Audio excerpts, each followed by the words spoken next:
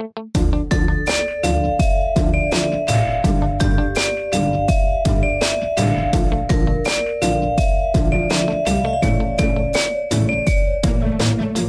everybody. Welcome back to Crime Weekly. I'm Stephanie Harlow. And I'm Derek Levasseur. So today we are diving into part 2 of the Lindsay Clancy case. This will be our final episode on this case, at least until more information comes out. But how are you feeling about it going into this week? I'm feeling great. I'm feeling really good. I think the conversations mostly on Instagram and on YouTube were constructive, obviously. And we alluded to this in the episode. You have criticism. You have some people who have had personal experiences who are really close to this and are defensive over it, which completely understand. I think the one thing, and it's not even a clarification, but for me personally, and I'm going to be open to what we have to talk about tonight before I make my final opinion known, but I think that's important to say it's just my opinion based on my personal experiences in life, which I've never had postpartum depression, so I acknowledge that.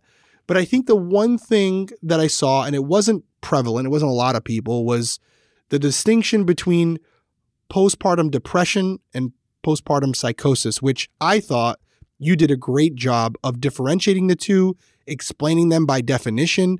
And there may have been a couple instances where maybe myself, I might have made it sound as if I was, switching the two. But to make it very clear, I understand postpartum depression is one thing.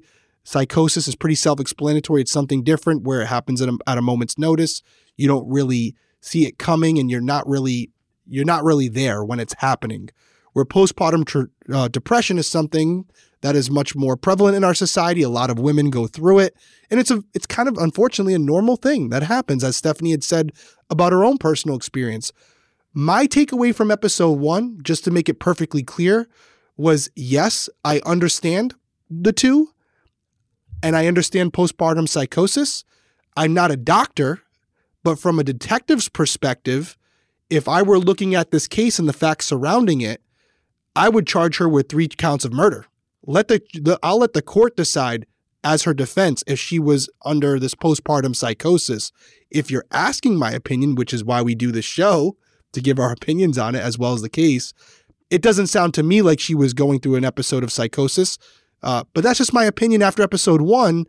And I always reserve judgment to, reserve the opportunity to change my opinion as we go through a series, which I have sometimes done.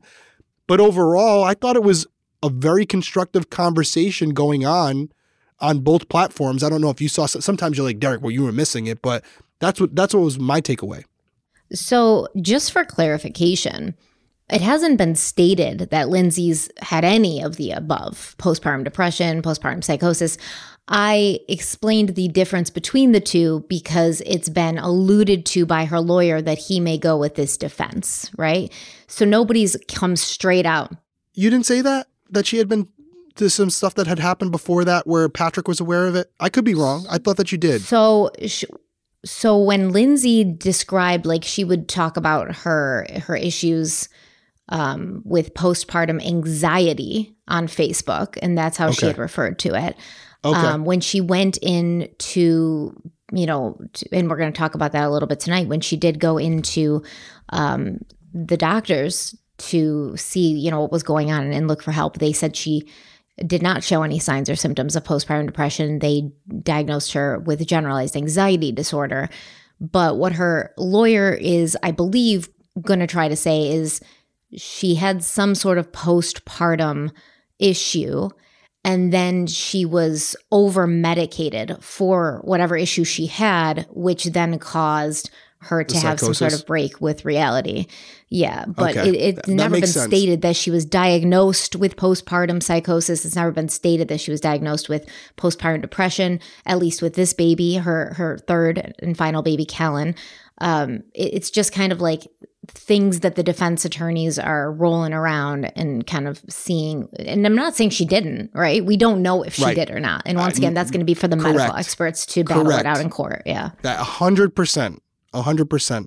But, that was just the opinion after episode 1. And I said, postpartum depression and postpartum psychosis, and explained the definitions and the differences between the two, specifically because just the conversation has been going around like, well, maybe this is what she was suffering from, but it's never been like explicitly said.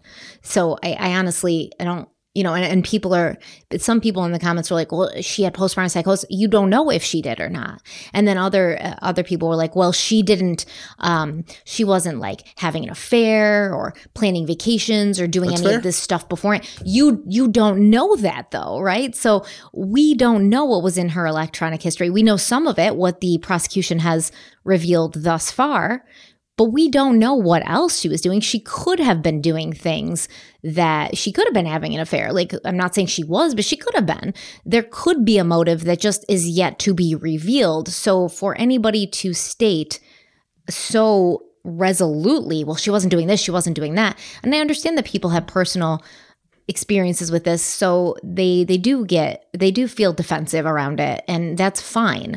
But understand that you can defend yourself in these scenarios, but you can't, as of yet, defend her and say, absolutely 100%, this poor woman was suffering and she didn't have any idea what she was doing. Nobody can say that at this point. And if that was so cut and dry, we wouldn't be here talking about it. Yeah, I think it's a great point you're making too, as far as, postpartum depression and some of our listeners and viewers who may have experienced that as well. You don't necessarily have to hitch your wagon to Lindsay's car, her horse, because everyone's different. Your scenario. It may be very different from Lindsay's. We don't know yet. We're just going off the specifics of the case, the facts of the case as we know them, and they are evolving, and we will learn more over time. So just coming from where we are now, that's where we sit. But we got a whole new episode to go tonight, and who knows? Opinions have been altered in the past.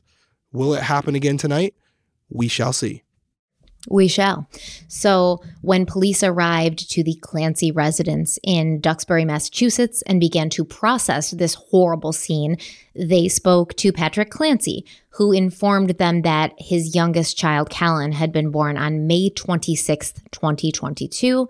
But at the end of September, his wife, Lindsay, had started expressing anxiety about returning to her job as a labor and delivery nurse at Mass General Hospital. Now, at that time, when she was having some anxiety, Lindsay was seen by two psychiatrists, Jennifer Tufts and Rebecca Jolata. So Lindsay was prescribed multiple medications, including Zoloft, Valium, Trazodone, Ativan, Klonopin, Prozac, and Seroquel. We don't really know who prescribed this or what the timeline of these prescriptions was, but we're going to get a little more information as we keep going. So That's a lot. That is a lot, but not all at once. Yeah, not all at once, but over a course of time, maybe certain things weren't working and they switched to other things. Is that what we're saying here? It looks like that's what happened. Okay. And I did speak to somebody because, people are very quick to tell us that we're not doing our research and we're not talking to people who struggle with these things. I do both.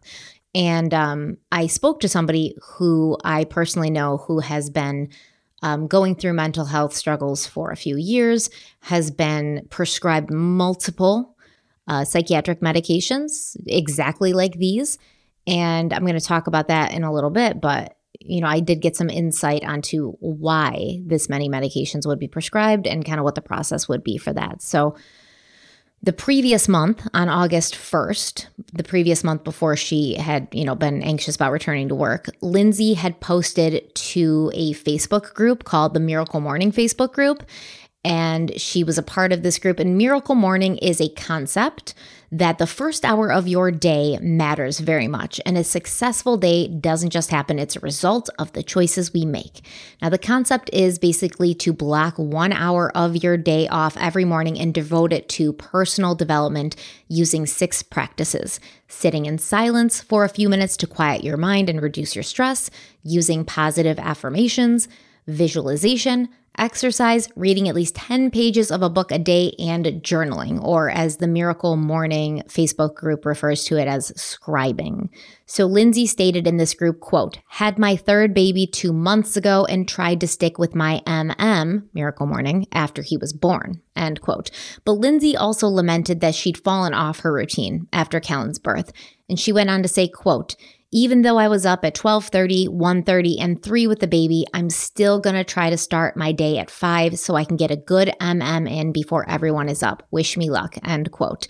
I'm going to stop here and address some things. Number one, I think that women and mothers do often struggle with this. They want to be on a routine. They want to be like doing the right things. They want to be keeping themselves physically and mentally healthy. But the most healthy thing physically and mentally for a new mother to do is sleep. Sleep is the first thing that you have to get, because a lack of sleep is going to cause a myriad of problems. And I promise you that no hour in the morning of journaling and reading 10 pages and meditating and visualization and all of this shit, that is not going to be as beneficial to you as another hour of sleep or another few hours of sleep, right? So you gotta sleep when you can, when you're a new mother and you have a baby that isn't a great sleeper. Even though Patrick Clancy did say that Callan was their easiest baby and their best sleeper, you gotta sleep when the baby sleeps. So worry less, especially in those first months, about, doing everything right and staying on your routines and getting to the gym and meditating and journaling. Worry less about that and worry more about sleeping so that you have like a clear and steady mind to start your day with. That is more important than anything. And there's so much pressure on mothers in general to like do it all and be it all and take care of the husband and take care of the babies and take care of yourself. No. Take care of yourself, because without you, everything else is falling down. It's so stupid to say, it's such a cliche thing, but you cannot pour from an empty cup. And if you've been up at 12:30, 1:30, and 3, and then you want to start your day at 5 so that you can have an hour of like sitting in silence for a few minutes and like journaling and stuff, no, get your sleep. First and foremost, when Callan's a little older, you can get back into your routine when you're more settled. If she was already struggling with mental health issues, that lack of sleep, that sleep deprivation is going to be the worst possible thing for her. Yeah, and I will say this, although I understand that our audience is the majority of you guys are women, but I will say for any of the guys out there, the dads out there, the fathers out there, they carried the baby for 9 months or close to that. Step up. When the baby's here, it's time for you to kick in and do what you got to do. When I had Tenley and Peyton, or I should say when Jan had Tenley and Peyton, I really felt an obligation to put in those hours, to do the night shift, if you will, to allow her to recover, because she's not just recovering after the pregnancy. It takes months of recovering from all the sleep she lost over that time carrying an 8-pound baby. So you really got to step up and do your part and alleviate some of that stress, that responsibility, on top of taking care of your own shit, right? Like doing your own stuff, not like you had said, like taking care of the husband. She shouldn't be taking care of you at that point. You should be taking care of yourself. You're a grown man. You just had a son or a daughter. Time to step up, do your thing, and take on that responsibility, especially the overnight stuff. When Jana, she didn't breastfeed, so she didn't have to get up and pump. She did try it the first round. It didn't work out well. Long story short, she didn't do it. So it allowed me to kind of do the night feedings. And I feel like it's a partnership. And I don't know Patrick. I don't know what the situation was. I don't know. I'm not going to sit here and judge him on something I didn't know. But yeah, you definitely want to take on as much responsibility as you can as the father to allow your significant other the time she needs to recover, and without adding additional stress on her, which she already has. Her body's just been completely torn apart doing this. She needs a little reprieve. So do what you can. Step up. Be the man. Do your job. Yeah, and I mean, Patrick was, he did do his part. He was working. I'm not saying he didn't. I know I got to qualify here. Not saying he didn't. No, for sure. But, I don't know the dynamic. But so many don't. So many don't. So many don't carry their weight. And I'm not saying they're bad for it and they're trying to be like assholes and they're trying to just put it all on their wife, but don't be asking where dinner is. Yeah, they don't realize. They do not realize. Yeah, they don't realize the toll that it takes on you to go through this pregnancy. And you're right. Like once you get big enough, you're not sleeping, man. You're not sleeping for months before you even give birth to that child. And you're completely sleep deprived. And a good mental state starts with like a good night's rest. And that's just scientifically and medically proven. I think sometimes for women, just the effort and showing that you want to help and that you understand that you don't understand goes a long way. No doubt. And I mean, I honestly felt guilty because, yeah, she was doing all the work going through all the struggle, all the stress, all the discomfort. So when the babies were here, it was like, hey, I got this. Like, this is tag team. You're out. I'm in. I got this. You sleep all night. I worked the night shift for most of my life. So she can back me up on this. From like 11 o'clock till 7 in the morning, it was me every time. It was me every time. Now, during the day, I would sleep a lot because that's when my schedule was for work as a police officer. So I would sleep during the day, and then, you know, she would do her stuff.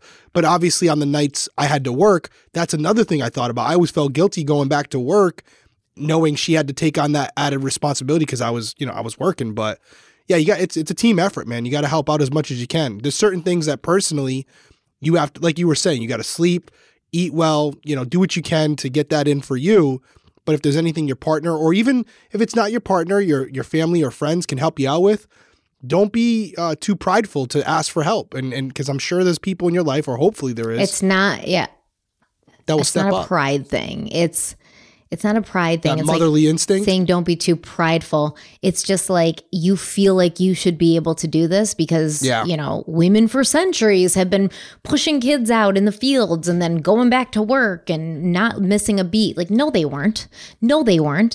It's just, you know, women and men have their own things that they feel I should be able to do this. And so I shouldn't have to ask for help. So it's unfortunate. And I mean, like, I've experienced it. There's shame. It's shame. Like, why can't I do this?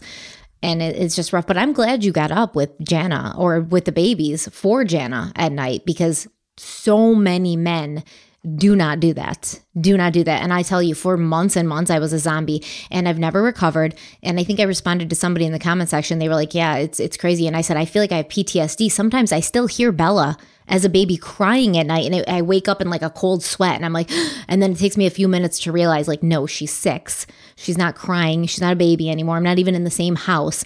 You'll never, like, it rewires your brain. So sometimes still when I hear babies crying, I get all freaked out. Yeah, it's not a great time. It's not a great time. And you're told it's supposed to be. It's supposed to be the most magical time of your life.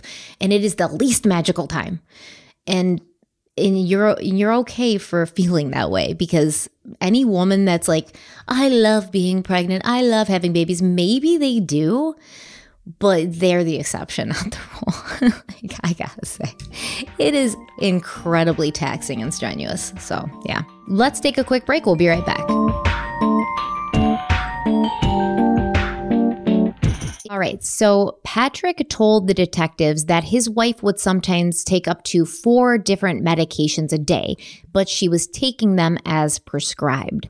According to Lindsay's attorney, Kevin Reddington, she had been prescribed 13 different medications between October of 2022 and January of 2023, and I believe that's about 8 months.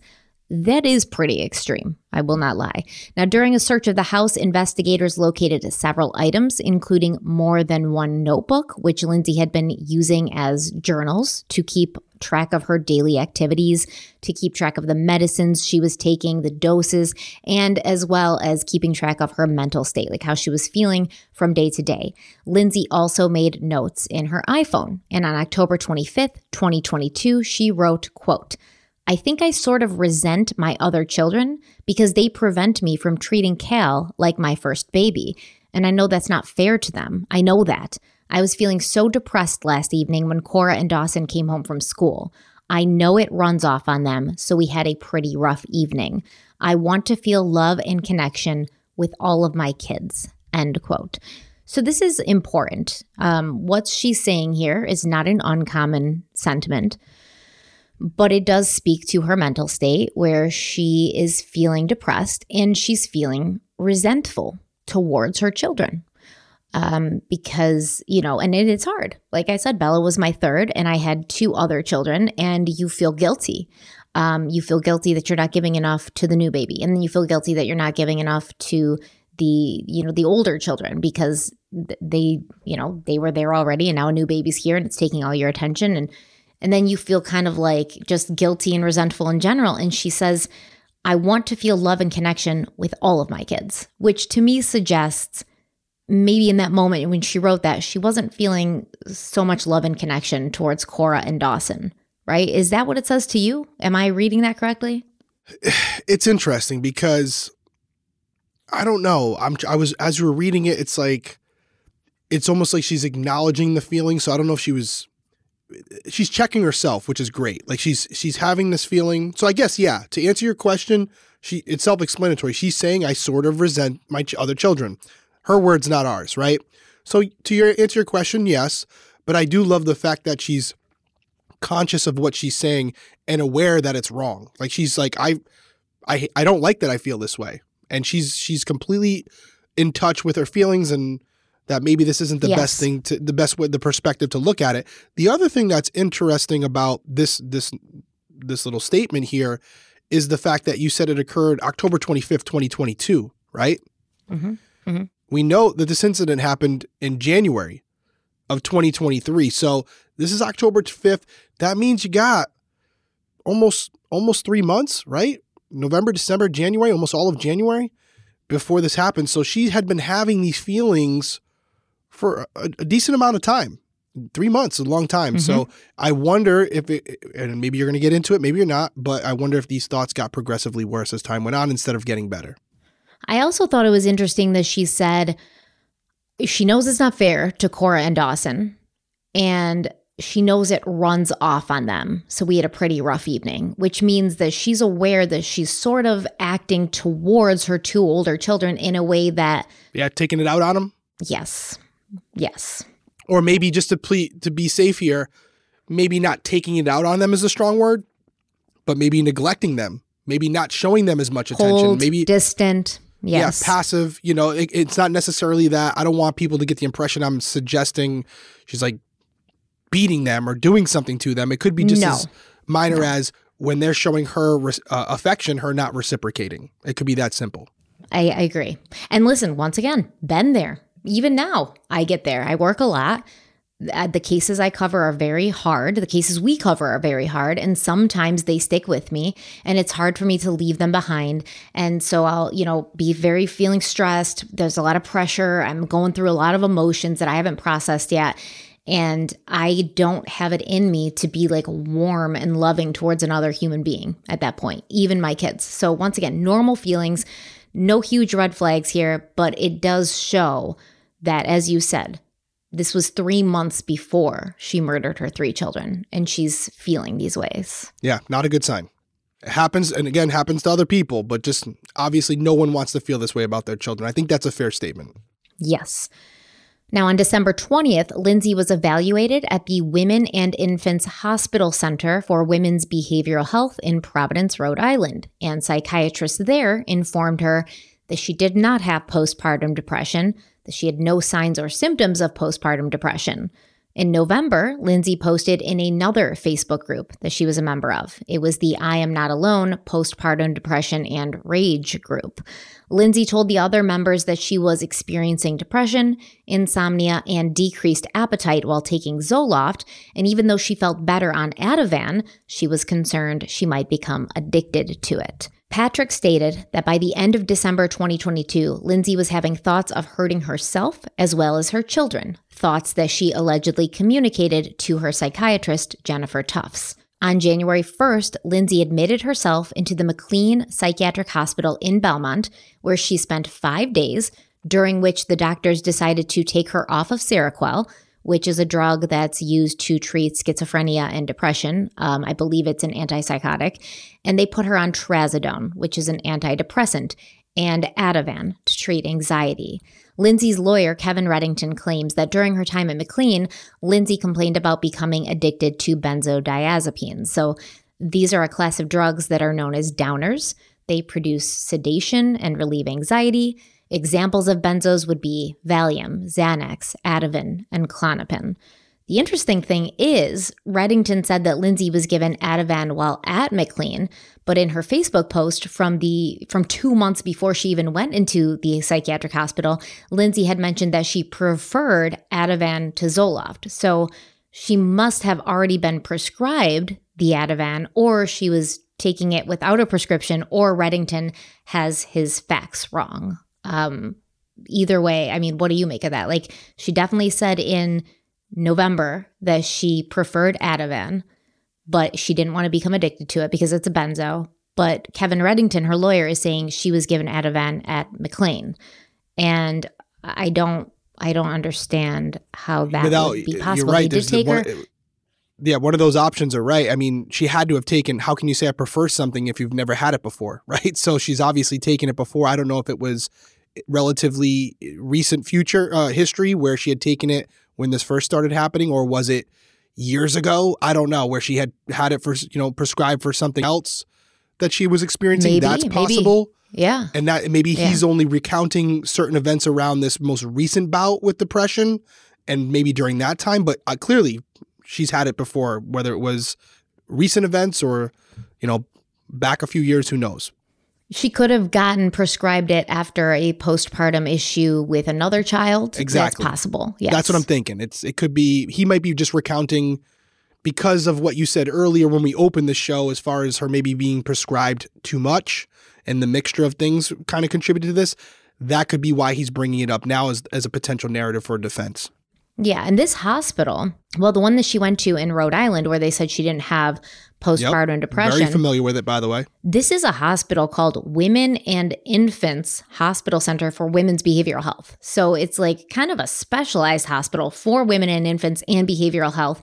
And they said, no, you don't have postpartum depression. Now, could she have been misdiagnosed? Yeah, she could have been misdiagnosed. It's possible. Yeah, I don't speak for everyone, but I am very familiar with women and infants. That's where both my children were born, and they're known to have a good facility there, good doctors. I could throw a baseball and hit it from where I am right now at the studio. So it is a facility that's known for its practices, and there's people who come from Connecticut or whatever to women and infants because of the facilities and the people they have working there. So not saying that's the case for everyone. We just covered a case about a hospital that kind of went the opposite way. Every doctor is its own individual, but yes, to your point, this is if you're dealing with these type of situations, this hospital, Women and Infants, would be a hospital that would have the staffing and the technology and the resources. The resources to treat such an issue. Yeah. So now she's been to two places, McLean and Women's and Infants, and they've both kind of been like, all right, we'll try this, we'll try that, but you're okay. We think you're okay. Because McLean, they discharged Lindsay on January 5th, and they said that there was no indication at that time that she was a danger to herself or others. She also kept meticulous and detailed daily medication logs in a diary that she wrote. She detailed that she had difficulties with each of the medications that were prescribed to her. And when she had issues with those medications, she detailed how her doctor had her stop that medication or wean off of it and then try something else. They were trying different medications to see what would work for her, what would benefit her. According to her husband, she was never on more than 4 to 5 medications at one time. And at the time of the murder, she was taking only 3 medications. And he said to the police that she always took the medications as prescribed. After her stay at McLean, the defendant appeared to be getting better, according to her husband. She slept well, interacted with friends and family. She went out with her kids and husband to places like the Kingsbury Club in Duxbury, the Charlie Horse Restaurant, the Museum of Science in Boston, the Cape Codder down the Cape, interacting with her family and the public without any apparent difficulties. She even stayed alone with the children on several occasions without any issues in January of 2023. Her husband asked her in mid-January, "Are you still having suicidal thoughts?" And she said no. The defendant's parents visited the family the weekend of January 21st, 2023. They interacted with the defendant in person. The defendant was able to run errands while her mom watched the children. She texted back and forth with her mother, and there was nothing out of the ordinary about these text messages. In fact, the defendant texted her mother on January 22nd, 2023 to ask how her ride home went. During this conversation, the defendant's mother wrote, quote, "Enjoyed seeing everyone this weekend. Nice to see you doing better," end quote. On the night of the killings, Patrick Clancy was interviewed by the police at Beth Israel Deaconess Plymouth Hospital. He told the police that the defendant was having one of her best days. She was smiling and happy, and there was no indication that she was going to harm the kids. No one at all described her as acting like a zombie in the days leading up to the murder or on the day of the murders themselves. So Patrick Clancy had told the police that he'd asked his wife Lindsay if she was still having suicidal thoughts after she left McLean, and she said no. On the evening of January 22nd, 2023, Patrick, along with Lindsay and their 2 older children, had dinner at the home of Kyle Carney, who'd been friends with Patrick for 10 years. Kyle said that while the Clancys were there, Lindsay was mostly quiet and kept to herself. She mainly was focused on her phone. Kyle and his wife hadn't even seen Lindsay for a few months, and they were surprised that she was even there based on what Patrick had been telling them about her mental state. Kyle Carney told the police that Patrick had told him that Lindsay was about to go back to work. She was having some anxiety about it. She was prescribed medication, but Patrick felt that these medications were not working, and he was now worried that Lindsay was addicted to benzodiazepines. Patrick also told Kyle that Lindsay was having issues with her medications, but that she was mostly anxious and not depressed. And he felt her anxiety level was normal and not severe. She had even joked with him about talking to her therapist about her anxiety. One of the search warrants states, quote, Mr. Carney stated that Pat mentioned Lindsay was suffering from withdrawals from the benzodiazepines approximately a month and a half ago, and that is when he began to open up to both Mr. Carney and his wife, Sarah Carney. Pat told Carney that he was really concerned about the withdrawals and said that Lindsay had the worst side effects possible. Lindsay was also prescribed more medication for sleeping.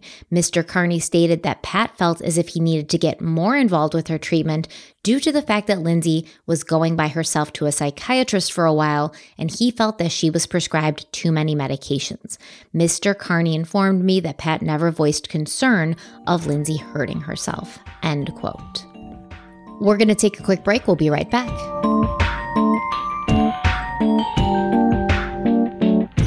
So a psychiatrist retained by the Plymouth District Attorney's Office reviewed the medical records of Lindsay Clancy as well as her prescriptions and journals. And this doctor concluded that she found nothing out of the ordinary in the manner of treatment or the medications that were prescribed to Lindsay. This doctor also reviewed the toxicology reports from blood samples that were taken from Lindsay on January 24th, which is the day that she killed her children, at 8:18 p.m., almost exactly 2 hours after her children were found strangled to death with exercise bands in the basement of her home. 7 different medications were found in Lindsay's results, a mix of antidepressants and sedatives, and all were found to be at therapeutic levels except for one, Seroquel, which is an antipsychotic. And this medication was found to be at a toxic level in Lindsay's blood. Additionally, some of the medications were found to be at peak level at the time the blood was drawn, which meant that Lindsay had taken them about 2 hours beforehand, leading ADA Jennifer Sprague to point out, quote, this would mean that the defendant took this large amount of Remeron, an antidepressant, and Seroquel after she killed her children, end quote. That's interesting. That is interesting. Now, I had said at the top of the show, I'm not a doctor. So this case, as it goes to trial, is going to be the battle of the doctors because we're having a psychiatrist here coming to these conclusions, deducing what she or he believed happened and when she took the medication and whether the levels were suitable or not or what she was on was appropriate. I guarantee you there will be a doctor, maybe you're going to get into it tonight, there will be a doctor for the defense who's going to say the opposite. Right? They're going to find someone who's going to say the opposite, and maybe they truly believe that. But it is very interesting to this final notation here that based on the levels of these certain medications, they were taken after the fact, which I guess could go either way, depending on what camp you're in, right? If you're in the camp of she understood what she was doing, she knew where she was at, she was coherent during these murders. She consciously took the medication after the fact to calm herself down because she was upset or whatever. And if she was in this form of psychosis, the last thing she would be thinking about is self-medicating, right? She would just be blacked out and doing what she's doing. On the other hand, if you're someone who's in the psychosis camp, you may argue, listen, she went through what she went through, realized what she did. Oh my God, I don't remember any of this. And hit herself with some hard doses of this medication to try to subdue whatever she was feeling, even though she had already done what she had done. So I think this is one of those facts where depending on where you land, you can interpret it a certain way, which is what sucks about the judicial system. But interpretation, that's the key phrase here. That's the key word. How do you interpret it? I don't know, Stephanie, what's your thoughts on it? So Seroquel is an antipsychotic. And at first when I read that she had taken it and there was a toxic dose found, not a lethal dose, but a toxic dose found in her blood, I was like, well, maybe she tried to kill herself that way. But then I looked it up and it's very hard to overdose on Seroquel. It's not something that's commonly done. Yeah, there's probably something better you could take. And she had plenty of stuff that she could have taken if she wanted to overdose, right? Yeah. Right. Yeah, she definitely had a medicine cabinet full of stuff, for sure. But I remember that they said, when they had brought her into the hospital and her attorney was like, well, she's got a flat affect, she's not feeling anything, et cetera, et cetera. Seroquel, if taken in very, very high doses, can cause this sort of profound drowsiness and sedation. It can make you seem like you are a zombie, so which Kevin Reddington, Lindsay's attorney, has referred to her multiple times. She's a zombie. She's a zombie. Well, if she took this much Seroquel, then yes, I suppose that she would be like a zombie. And if you had a break, a psychotic break, murdered your 3 children, and then afterwards you were like very shortly afterwards, right? I murdered my 3 children. Let me take a bunch of antipsychotic. I don't know. Why would you take it then?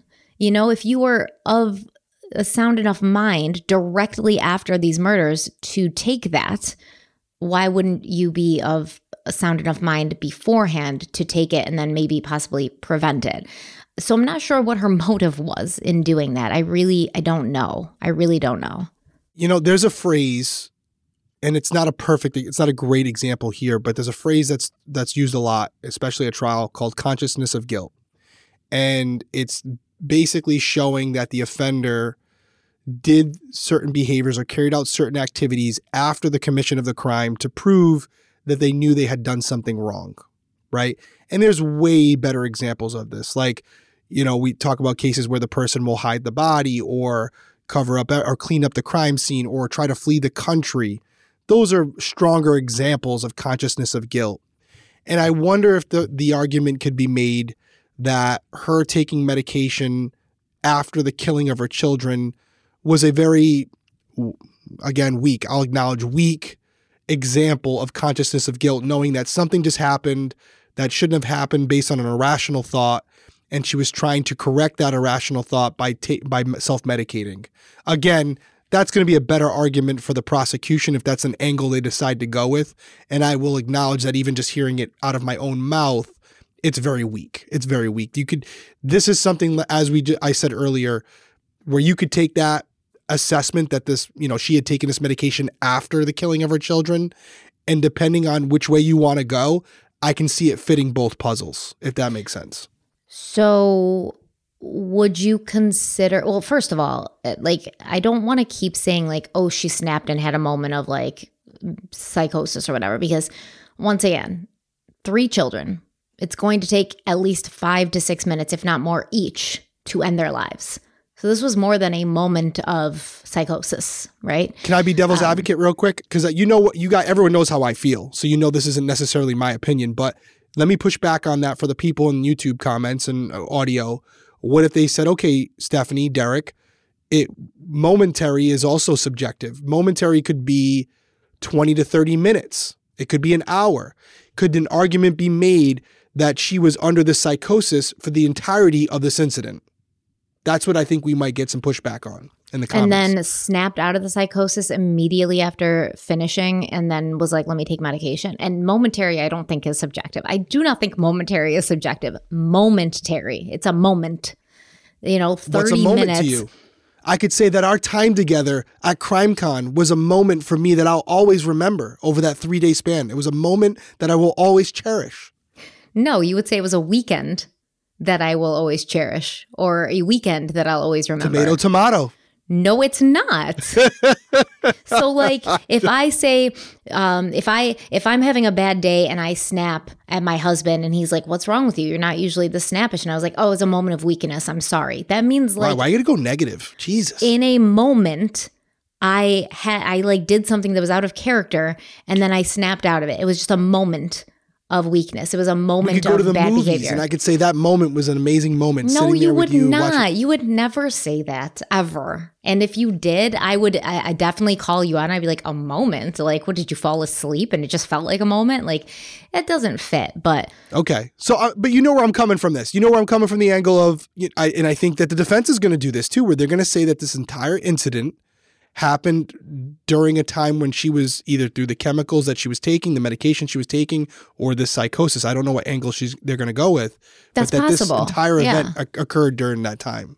Yeah, they're going to have to find some way to prove that, though, Okay. Like, okay. to I at least just wanted to put it out there. At least put a good argument for that. And so all of these smaller details are going to come into play. And clearly, yes, the prosecution does feel that Lindsay taking this Remeron and this Seroquel, so an antidepressant and antipsychotic, directly after killing her children is important in some way, and important as in it benefits their case.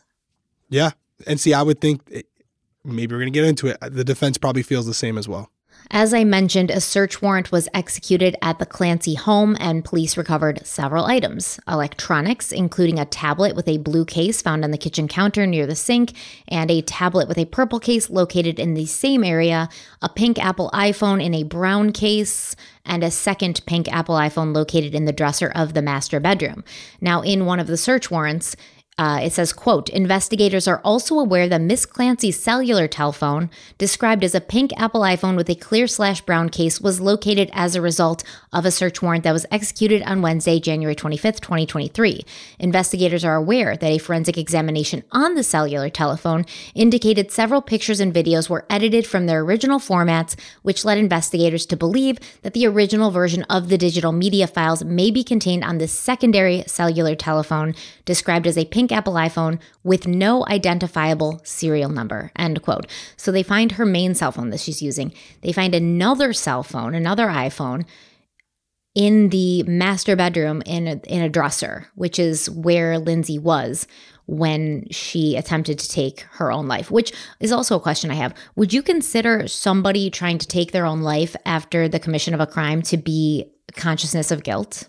That's the thing, right? That's why I brought up that phrase, is I think that some may take it as consciousness of guilt, where she realizes what she had done and she decided to try to take her own life because of what she had done. But I also see the argument, I could see this. I actually agree with this, where it's like, oh my God, what did I just do?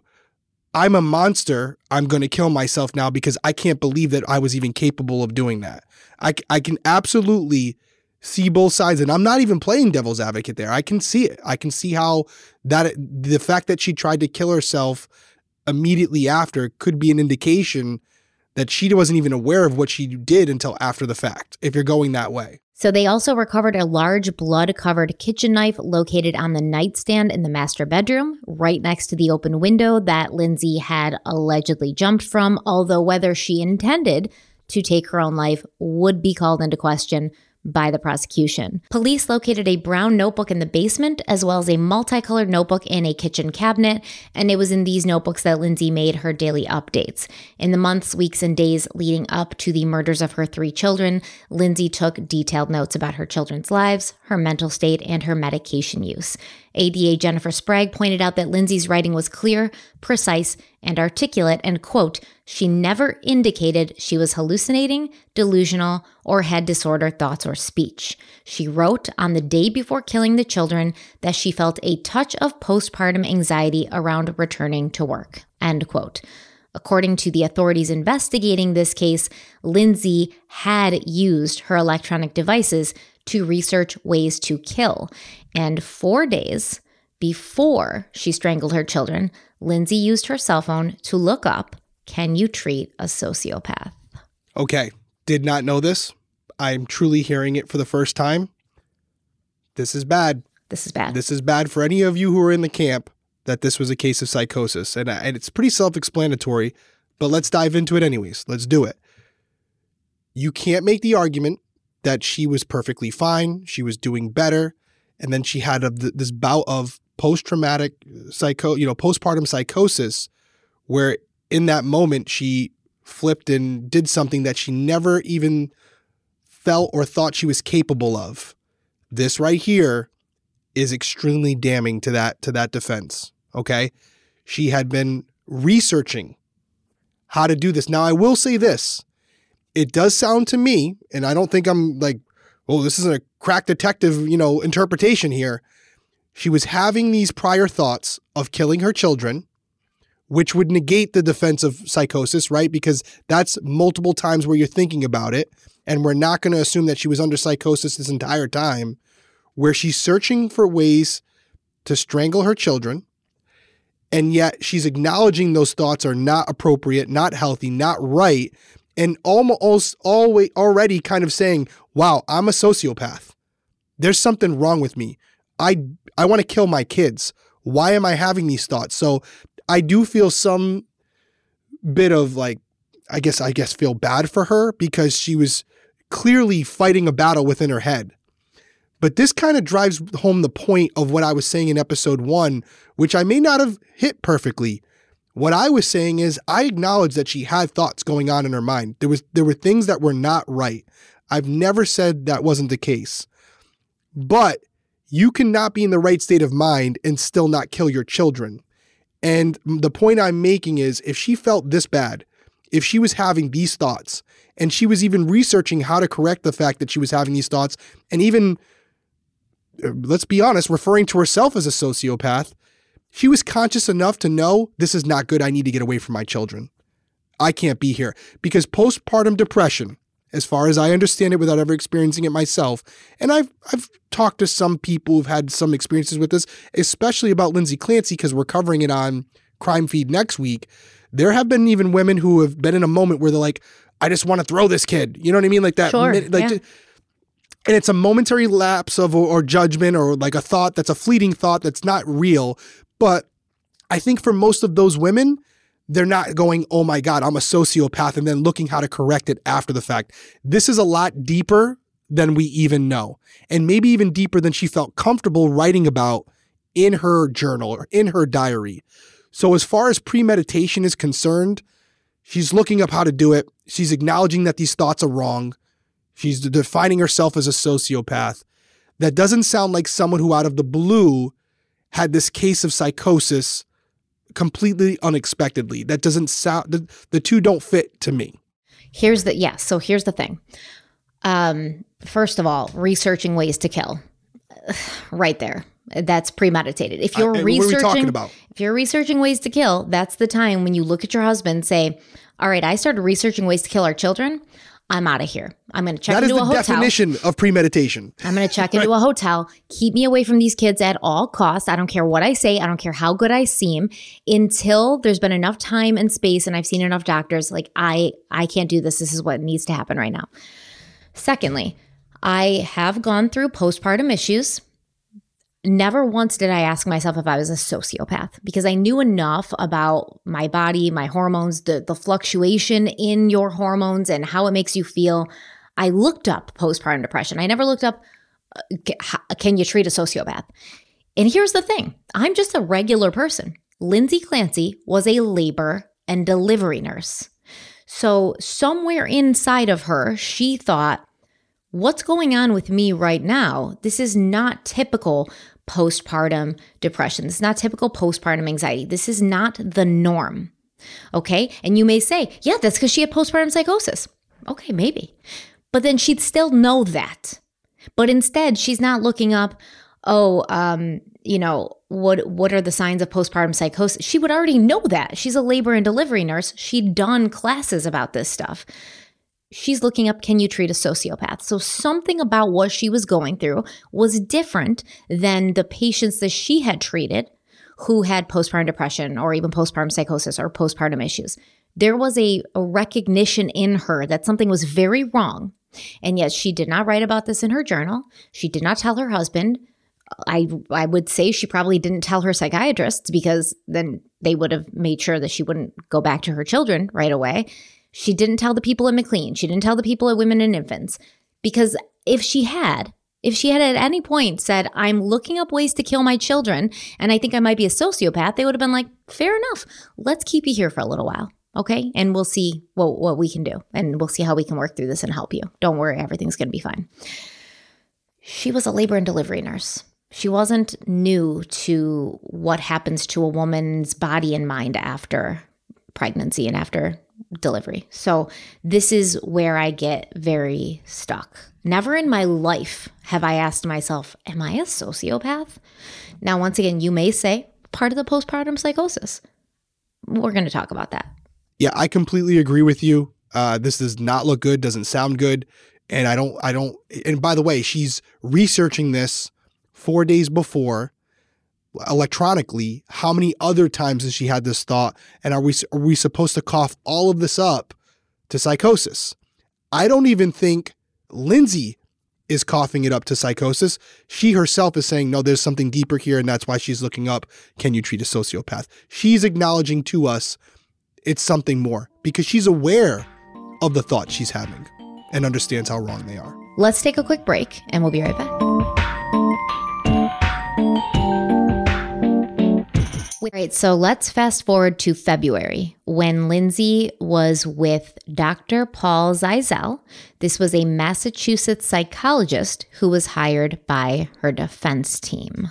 On February 5th, 2023, this past Sunday at 1:35 p.m., while sitting with Dr. Paul Zeisel, the psychologist hired by defense counsel to evaluate her mental state, the defendant used Dr. Zeisel's cell phone to call her husband. She left a voicemail stating that she loved him. Yesterday, on February 6, 2023, at 10:09 a.m., she again used Dr. Zeisel's cell phone to call her husband. This time he answered, and during this call, the defendant stated that after he left the house that night, she killed the kids because she heard a voice and had, quote, a moment of psychosis, end quote. He asked her what voices she heard, and she said she heard a man's voice telling her to kill the kids and kill herself because it was her last chance. Patrick Clancy told the police the defendant had never heard voices before. He also told the police the defendant had never used the word psychosis to him before. The first time she used that word psychosis was when she was with the doctor hired by defense counsel and using his cell phone. That's kind of something, right? So now we have these claims from Lindsay that she was having these auditory delusions that were allegedly completely new to everyone until February 6th of 2023. That's interesting because she had not written in any of her journals about having hallucinations, not hearing voices. She'd never told any of the mental health professionals that she'd seen that she was having voices. Was the day that she killed her children the first time she heard these voices? I suppose that's possible. But as you heard from ADA Jennifer Sprague, Lindsay described it as having a moment of psychosis, right? A moment of psychosis. And her husband, Patrick, said she's never even used that term before. She's never said that to anybody. But when she was sitting with the psychiatrist that her defense counsel had hired, all of a sudden she's got these new medical terms and she's aware of what happened to her. Yeah, the argument can definitely be made at this point. She's starting to mount a defense. She knows which direction she's going to go. If you're on that team, you would say, yeah, listen, she's done her research. She's done her homework. She knows what she has to say. That's why she's saying it. Or Dr. Paul Zeisel is like, well, do you think you had a moment of psychosis? Do you think you heard, did you hear something? Did you hear somebody telling you to do this? You know, it's like in court, they would call that leading the witness. But right. In a therapeutic mental health setting, when it's just the psychiatrist and the patient, we don't know what's happening. We don't know. I know it was on his cell phone, right? But that's after she talked to him. And then she called her husband and said all of this. So it's not like she was on her husband the whole time they were having a session. Dr. Paul Zeisel's been with Lindsay, like basically at her bedside, right? Like monitoring her and talking to her for hours. So we don't know how those conversations went. We don't know if he, in a word, led the witness into coming to certain conclusions, which is what ADA Jennifer Sprague is trying to. She's trying to insinuate here. Yes. Got it. Dr. Paul Zeisel, the forensic psychologist evaluating Clancy, says she may have never told anyone she'd heard voices in the past. Telling you to do things that are malevolent, and you believe those voices that are telling you need to follow what they say, that's when things go downhill. It's unknown if Clancy had heard voices previously. It's a very common psychotic symptom. Auditory hallucinations are one of the more frequent ones we see. Dr. Kelly Wallace teaches criminal justice at LaSalle University and is a trained mental health therapist. They are not nice voices. They are not telling you that you're a good person. Wallace says the voices someone can hear can be terrifying and reinforce negative thoughts. If she is hearing these commanding voices and they are telling her, demanding that she kill herself and her children in order to save them, she may very well have succumbed in that moment. Prosecutors say Clancy appeared to interact normally in the days and hours leading up to the crime. Wallace says it is possible someone can communicate and behave appropriately while not letting on they may be suffering with voices in their head. And when those voices are commanding you to do things, it is incredibly frightening. And the only way to get them to stop is to do the thing. So that's interesting for me because I'm not a doctor, so I'm just coming at it from a very, I guess, basic perspective, just as a human being, as most of you guys out there were not mental health professionals. But my opinion on it is, if I'm hearing voices and they're telling me to kill my children and myself, and I can't stop those voices, I may decide to kill myself. But I'm still there enough to know, like, I'm not going to kill my kids. That if I plan on killing myself anyways, it's not going to save them. I'm just going to skip that part and kill myself. So without knowing, like, I guess what schizophrenia consists of, and I don't pretend to be a professional in that area. To me, it just seems like if she were having these thoughts, she probably would have written some of it down.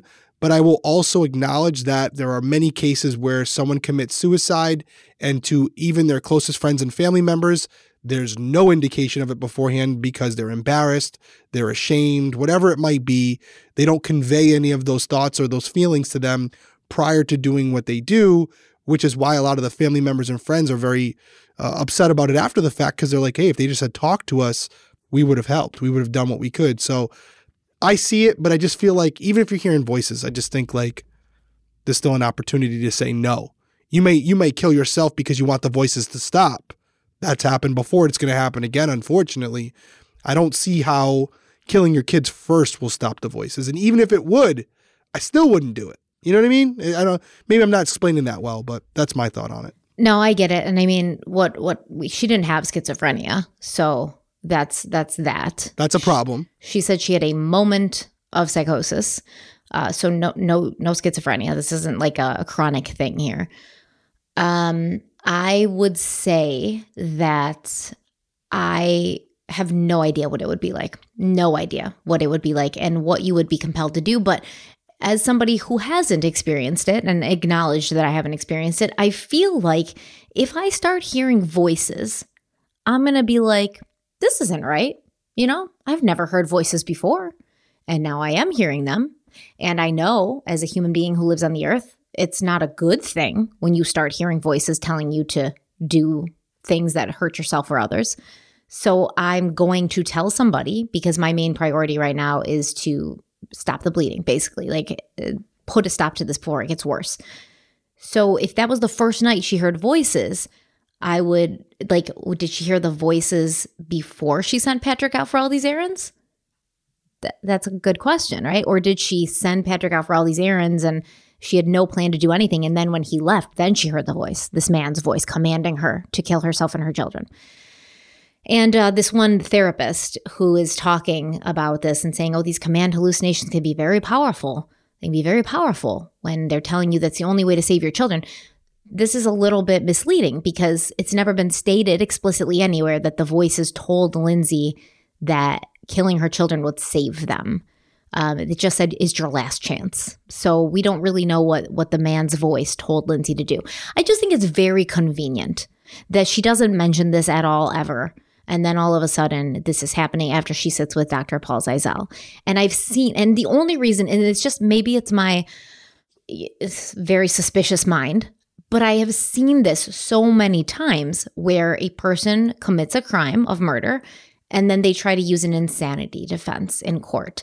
In fact, I'm covering a case right now where a man raped and murdered an 8-year-old girl, and then they recorded him while he was talking to his mother after he was in prison, and he's like, hey, I need you to get me the DSM-4 because we're going to go with an insanity defense. So I have to look it up. So I need you to bring me this book, this DSM-4. I need it. Because it's just way too convenient. It's always what they go with when they don't actually have a defense. It's like, well, let's just say I went crazy, because that's very hard to prove, right? As you've said, this is very subjective. Only the person who's experiencing these things can tell you exactly what they're experiencing. So if you say, no, I don't think you were experiencing that, now it becomes this offensive thing. Well, how can you tell me what I'm experiencing? You can't tell me what I'm experiencing. Well, I can tell you did something wrong. And now because you did something wrong, all of a sudden you were experiencing these things. But before you did the wrong thing, you weren't experiencing them or didn't voice it in any way to anyone, including the plethora of mental health professionals you spoke to. You were writing everything down daily in your journals, but you never said anything there. And you're looking up, can you treat a sociopath? And you're looking up ways to kill days in advance. So all of it together, not looking super good, not looking like a moment of psychosis. To me, that's the key component there, what you just said. And it's the fact that you have a situation where she clearly wasn't concerned about searching certain things and them being found later. And so if she was getting these voices or these thoughts from her voices to kill her children or to strangle them, whatever it might have been, we'll just go with kill, right? You would think during that search history would say something along the lines of how to kill your children. What does it mean if you start having voices to kill your children? That maybe a search of, could I be a schizophrenic or symptoms of schizophrenia? And then finally, how to treat a sociopath. You would expect to see other searches there, especially when she's searching how to kill her children. Maybe some indication of why she's searching how to kill her children. There was none.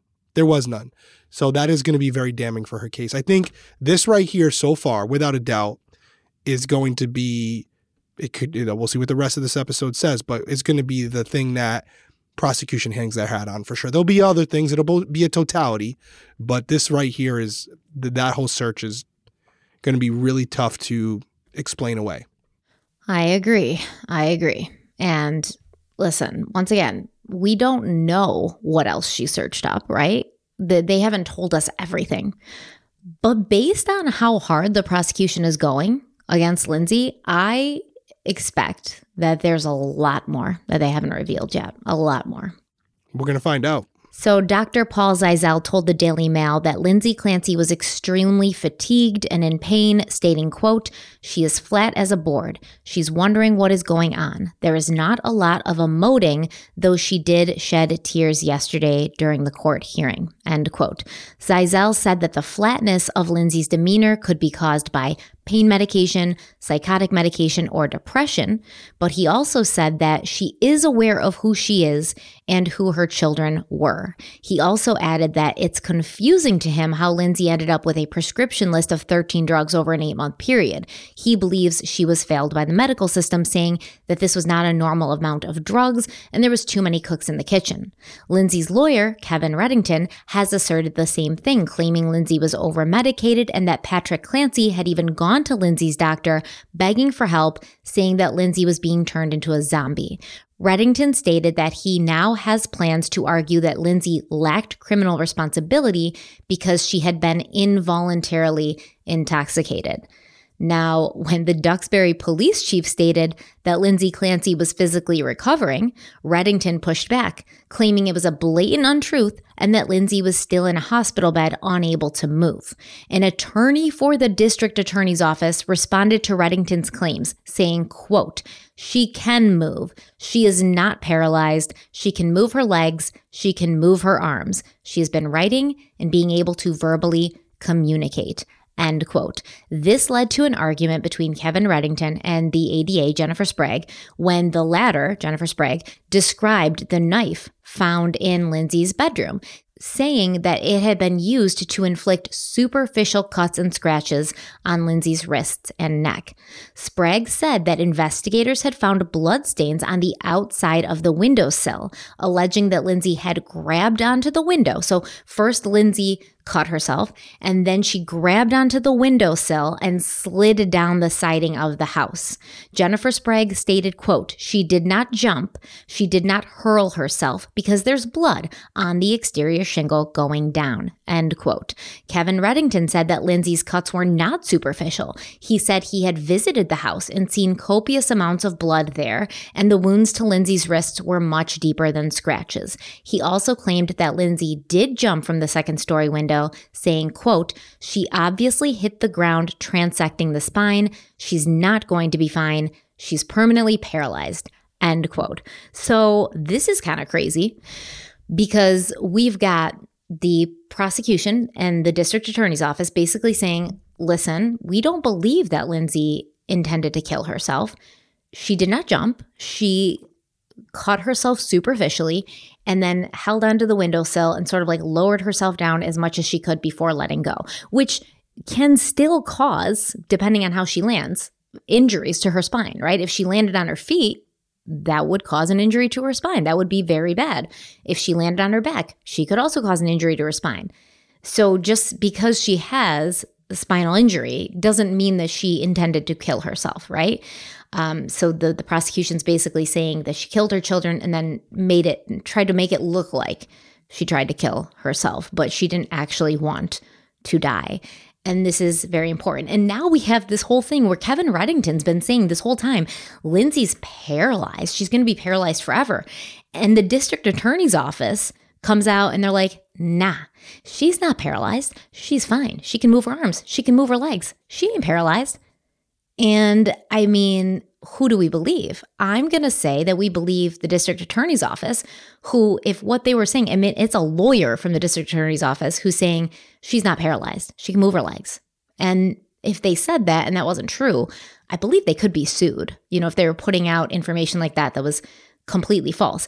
And Kevin Reddington, as Lindsay's attorney, would have a motive to make her seem more of a sympathetic figure and to make her seem more like frail and feeble and harmed than she actually was. What do you make of this? Because it's crazy. Because Kevin Reddington's like, she's paralyzed forever. And the district attorney's office is like, no, she's not. She's not even paralyzed right now. She's moving her legs and arms. She's fine.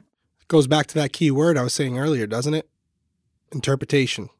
We're talking about medical history, and it's still being interpreted by the two parties differently, right? One saying she can't walk, one saying she can, and then also one saying that the wounds on her, her body from the knife were superficial. The other saying they were deep.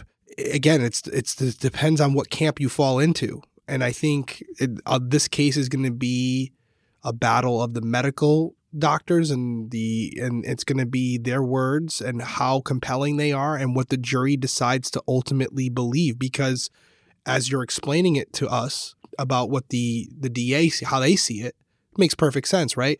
Oh my God, I realized what I just did. Or maybe she even thought about this prior to doing it, where she's like, now I have to make it look like I feel bad about what I did. So let me do some superficial wounds.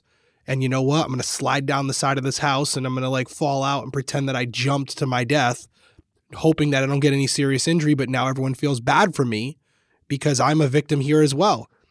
And obviously the defense is saying the opposite. So yeah, this is a crazy case, and I can understand why so many people have strong opinions on it. But it's going to go down to the doctors. It really is.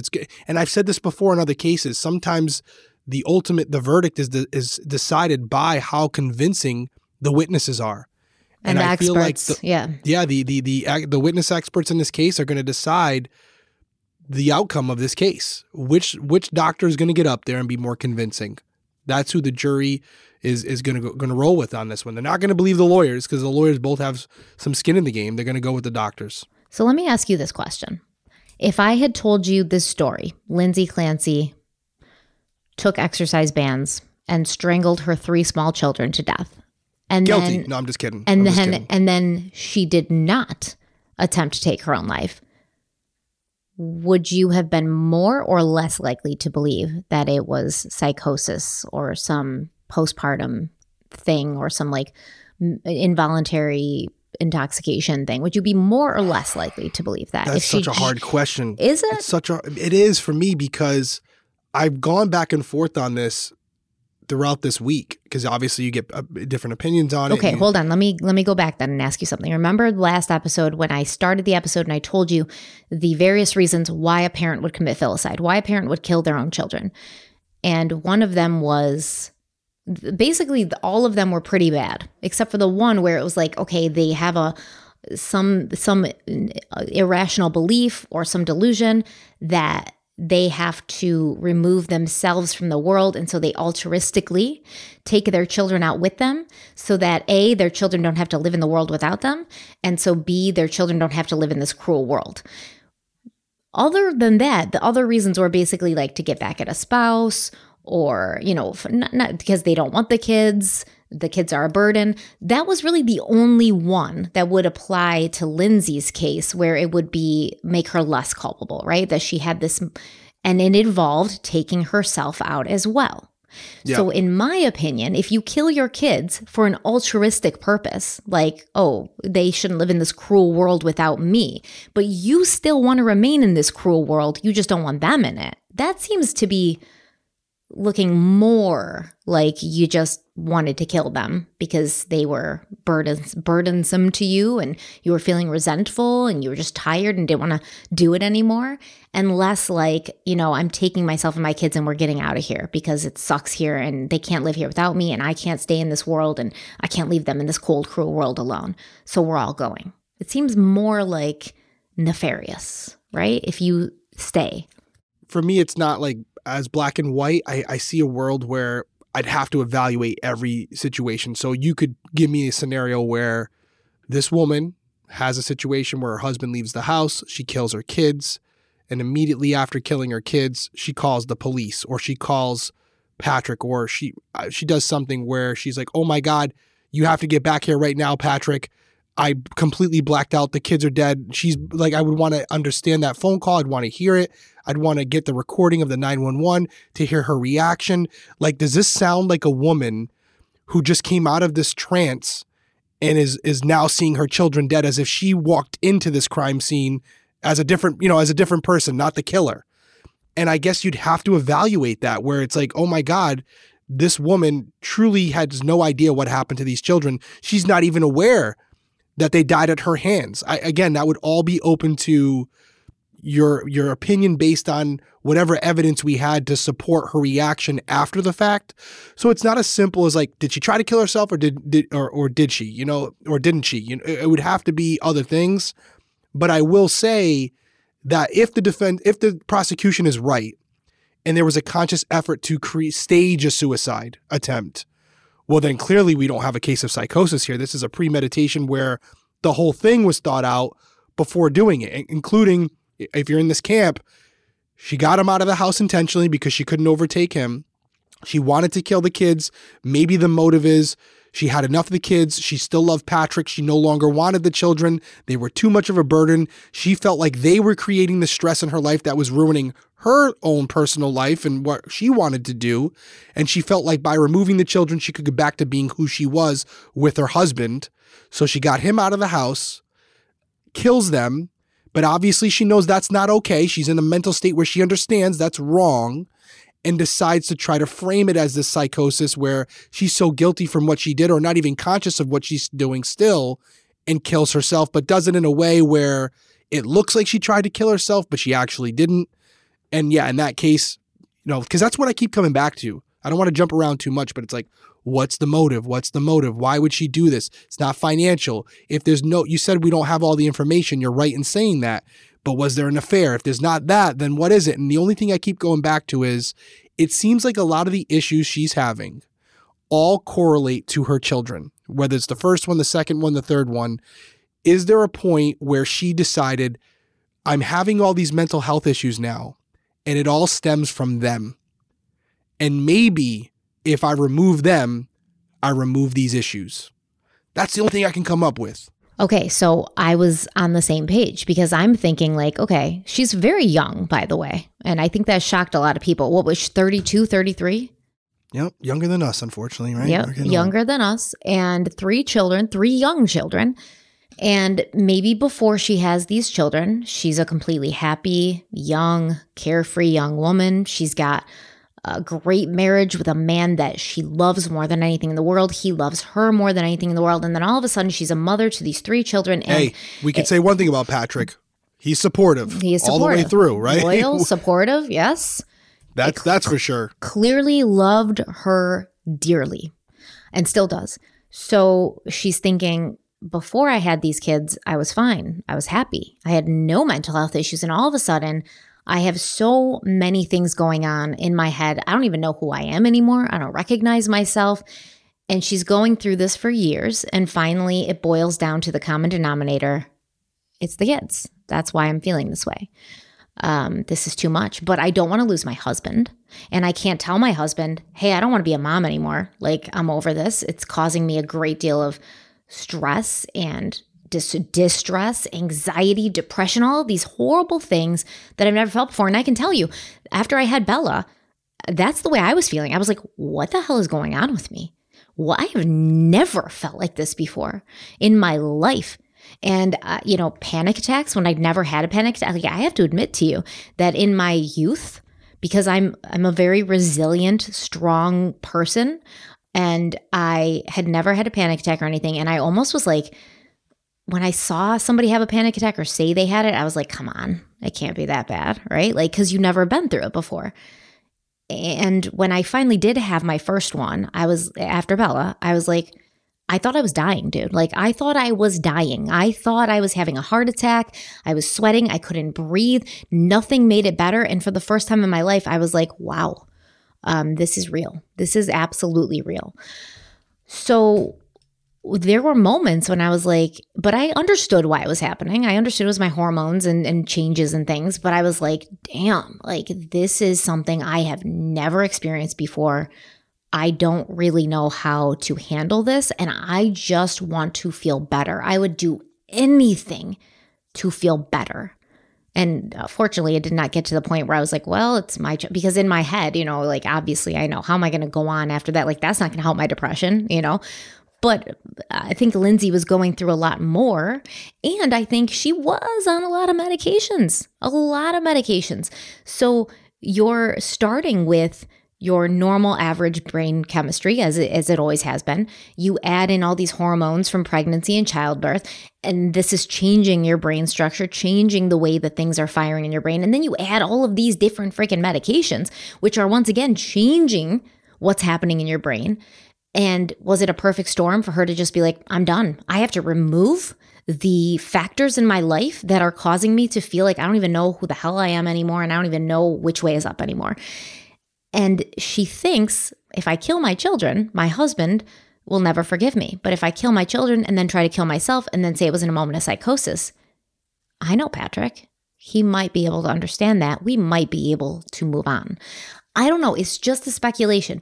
But if the prosecution can prove in some definitive way through internet searches or something like that, that Lindsay actually did stage her own attempted suicide, that's going to be a game changer.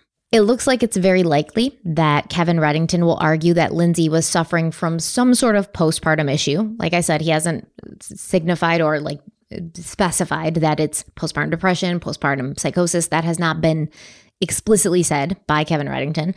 So he's going to say she was suffering from some sort of postpartum issue combined with being over-medicated, and the opinion on how successful this defense will be has been split. Lisa Cosgrove is a clinical psychologist and a professor at the University of Massachusetts, and although she could not and did not speak about Lindsay's case specifically, Cosgrove did say that too often something called irrational polypharmacy happens.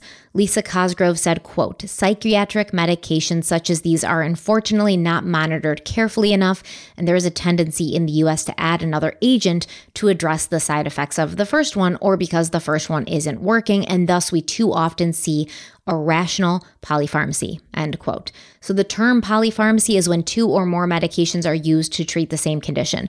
And this includes the use of two or more drugs in the same chemical class, or the use of two or more drugs with the same or similar pharmacological actions to treat different conditions, such as a benzo for anxiety and another benzo for insomnia. Using one medication to treat the side effects of another would also be considered polypharmacy. Now, according to the American Psychiatric Association, quote, obviously, in many instances, management with multiple medications is necessary and constitutes rational polypharmacy.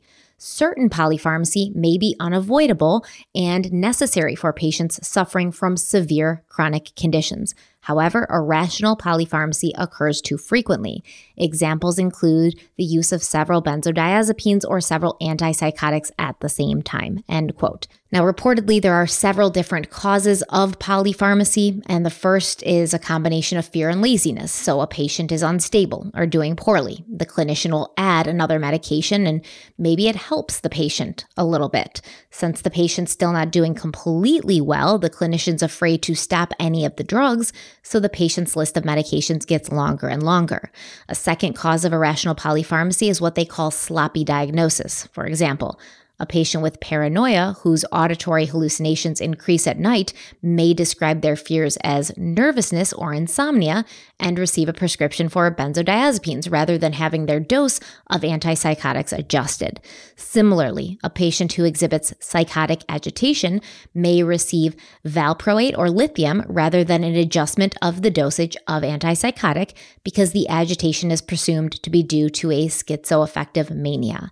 Evident in these scenarios is the need to gather detailed information about the patient's symptoms and the symptoms' relationship to the primary illness as a whole, rather than simply treating each individual symptom. So let's take a quick look at the medications that Lindsay was allegedly prescribed in this 8-month period. But before we do, let's take our last break. So Lindsay was on Zolpidem, which is the generic version of Ambien, and it's prescribed to patients who suffer from insomnia and have difficulty sleeping. It belongs to a class of medicines called sedative hypnotics or sedative hypnotics, and taking some other medications can increase the chances of side effects, and you're supposed to inform your doctor if you are on any of these other medications before taking Zolpidem. Now, on that list are medications to treat schizophrenia or bipolar disorder, medicines to treat depression, medicines to calm or reduce anxiety.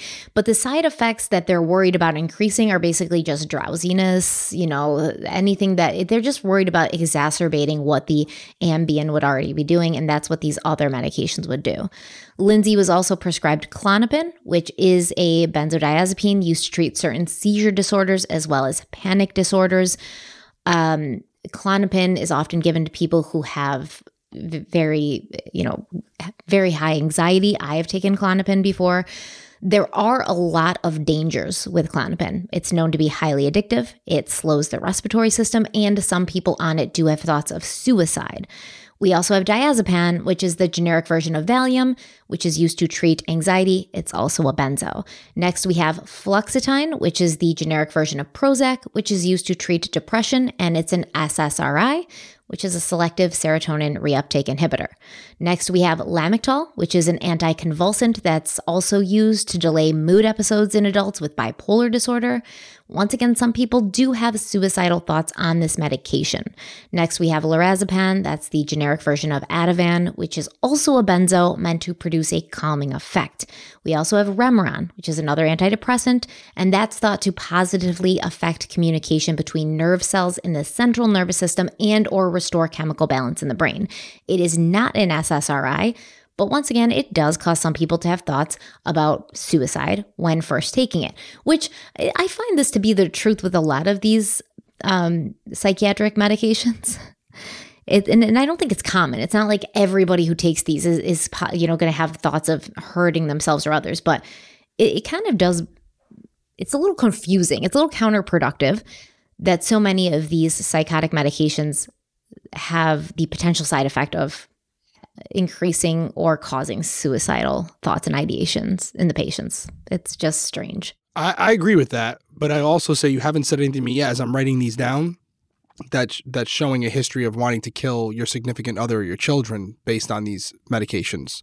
I'm seeing a lot of potential scenarios where there's self-harm, but it doesn't seem like there's a lot of symptoms of homicidal tendencies, which I'm not trying to be sarcastic here. I'm not seeing that. So I think that's what's really important here. Well, we also have Seroquel, which is meant to treat schizophrenia and bipolar disorder.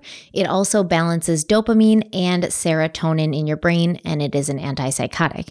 Now, patients and their families are told to watch out for new or worsening depression or thoughts of suicide, and they should also watch out for sudden or severe changes in feelings, such as feeling anxious, agitated, panicky, hostile, aggressive, impulsive, severely restless, overly excited, hyperactive, or have trouble sleeping. Next, we have Zoloft, which is an SSRI, is used to treat depression and panic attacks, as well as other things such as PTSD and OCD. Now, at one point, Lindsay was also prescribed trazodone, which is an antidepressant used for treating major depressive disorders, but because of its sedating effects, it has been found to be better used as a sleep aid rather than an antidepressant. She also had hydroxyzine, which can be used alone or with other medications to relieve anxiety and tension. And she had amitriptyline, which is a tricyclic antidepressant, and it works by increasing the amounts of natural substances in the brain that are needed to maintain mental balance. And lastly, we have buspirone, which is used to treat anxiety disorders or symptoms of anxiety. And it also works by changing the amounts of certain natural substances in the brain. Now, normally, I wouldn't say that this is a ridiculous amount of medications because we do know for a fact that Lindsay was not taking them all at once. At least she wasn't supposed to be. She was trying one thing, and when that didn't work, she was prescribed something else along a similar vein. However, if what her lawyer is saying is true and all of these medications were prescribed to her within an 8-month period, that is concerning. Now, I say this again, if what her lawyer is saying is true, we do not have access to Lindsay's medical records. We don't know. Like I said, she could have had medications left over from previous pregnancies, previous issues with anxiety and depression, and maybe she was like just testing herself. She was a nurse, so maybe she thought she was qualified enough to do that with herself. We don't know. This is what he claims. He also claims that she's completely paralyzed and she forever will be. And the district attorney's office is like, no, that's not true. So if what he's saying is true and all of these medications were prescribed to her in an 8-month period, it's an issue. And not an issue that would make you kill your 3 children, but just an issue and a statement about the place we are with medicine, because that's a lot of psychiatric medications to be taking in that short of a time. No, listen, I completely agree. And I just want to reiterate the fact that, first off, we don't know if she was taking them all at the same time. And we don't even know if she was prescribed to take them all at the same time. It doesn't sound like that. But as you said, she could be experimenting with different combinations on her own to try to find something that works. But still, just to go back to what I said a few minutes ago, I would have to see. Let's just assume for the sake of this argument, she is taking all those medications, even though she's not supposed to be. I would want to see case studies that show other examples where individuals, male or female, postpartum or not, have taken this combination of drugs and it's resulted in them acting violent towards others. I would want to see that. And I would want to see more than one case, not just some outlier. I would want to see evidence through medical writings and research that show, taken in combination, even though we wouldn't prescribe it that way, it could lead to homicidal thoughts. Yeah. Well, I mean, okay, look at it, 8 months, right? So this is when I called this person that I know, who I happen to know, has struggled with anxiety, depression, and has been on many of these same medications. So I talked to this person and I was like, what? And I didn't tell him anything about the case. I didn't tell him anything. I just said, here is the medications she was prescribed. This is allegedly the amount of time, the time period she was prescribed them. What would the reason for that be? And he said, listen, each time you change a medication or a dose, especially with antidepressants and antipsychotics, it takes roughly 6 to 8 weeks to see that change in effect.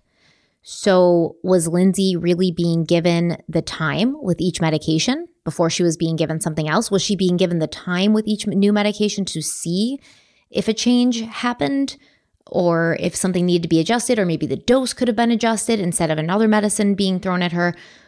We don't really know. And many of these medications do need a certain wean-off period, meaning it can be dangerous to just stop them cold turkey.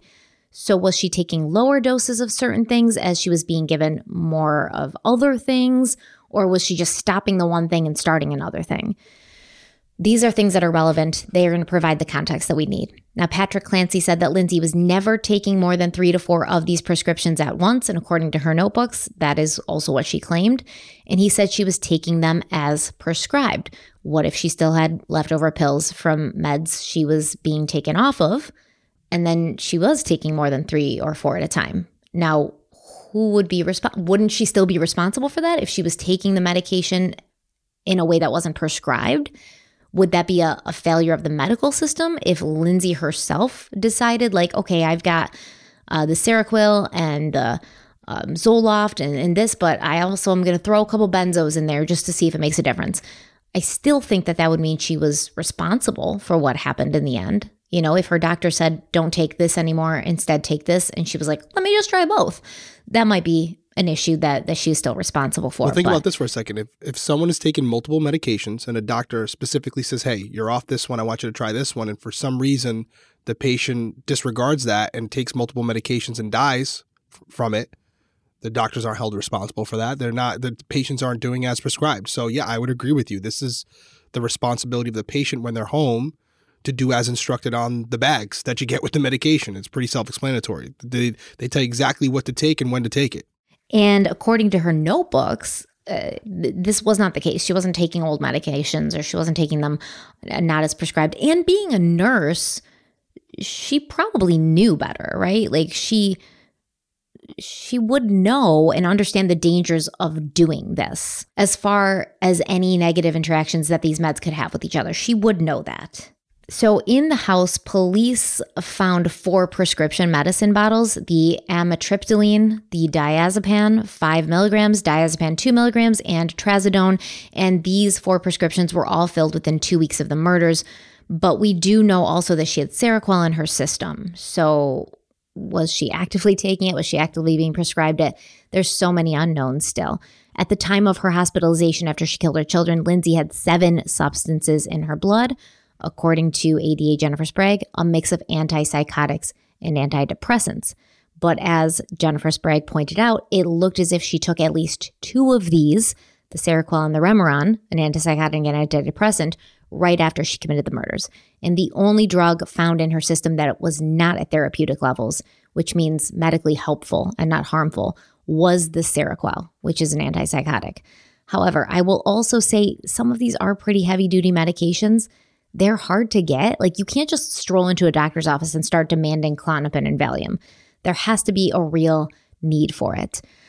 I mean, there's been multiple times where, I have true anxiety disorders, where it's been very difficult to even get a short-term prescription for Klonopin. And clearly, more than one medical professional felt that Lindsay was going through it badly enough for her to be given these prescriptions. But does that mean that she was on so many medications it caused her or assisted her in being unable to understand that what she was doing to her children was wrong? Because at the end of the day, that's what it's going to come down to, right?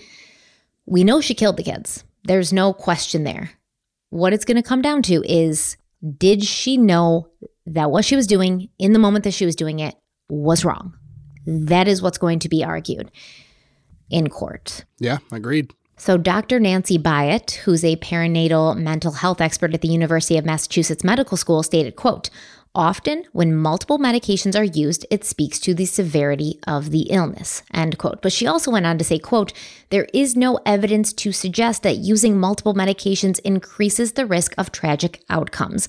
What we do know increases that risk is under treatment," end quote. So what she's saying here is, as far as she knows, and she's a perinatal mental health expert at the University of Massachusetts Medical School, she has never seen real negative outcomes of having, multiple medications make you kill somebody. But what she would say is, if you are going through something psychologically that is severe enough to get these medications, what will increase a negative outcome and a tragic outcome is you not being given the medications that you need, which makes a lot of sense. And I saw a couple comments of people saying, like, it really is kind of like a slippery slope here, with the defense arguing that she was over-medicated because this is what makes people who are going through psychological issues afraid to seek help and take these medications, which in most cases makes them better, right? So it's a slippery slope.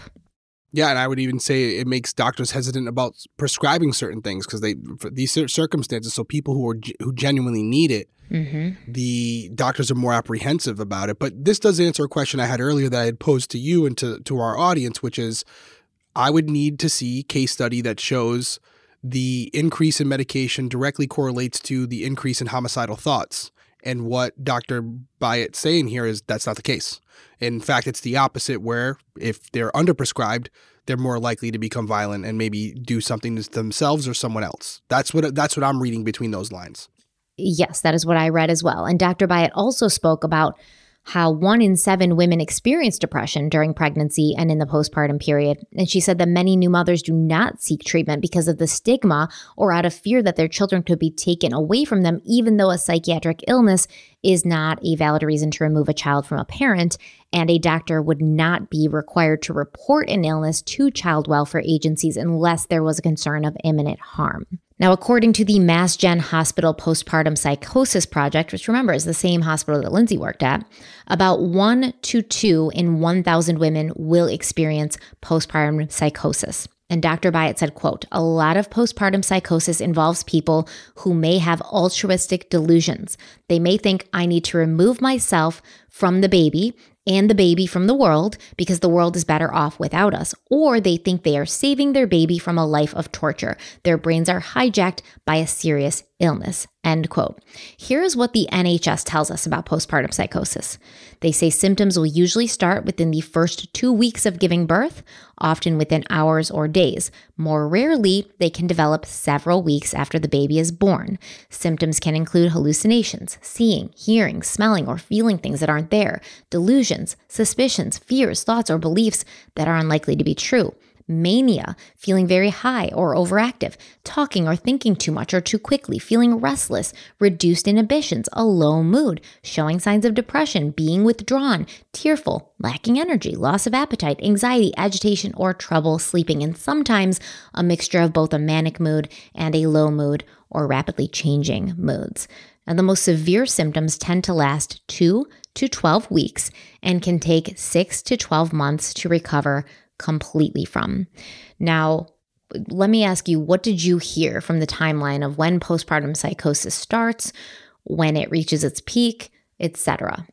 Well, what I heard was a few hours to a few days, and I think you said rarely within several weeks. So very short period of time in relation to when the birth occurs, not 7 to 8 months later. Yeah, not this amount of duration. Now, am I saying that it's never happened, never possible? I'm sure it's possible. But once again, we have seen people continue to say this about Lindsay Clancy. Well, it's possible she could have had command hallucinations. It's possible. I hate when they do this in a legal setting because anything is possible.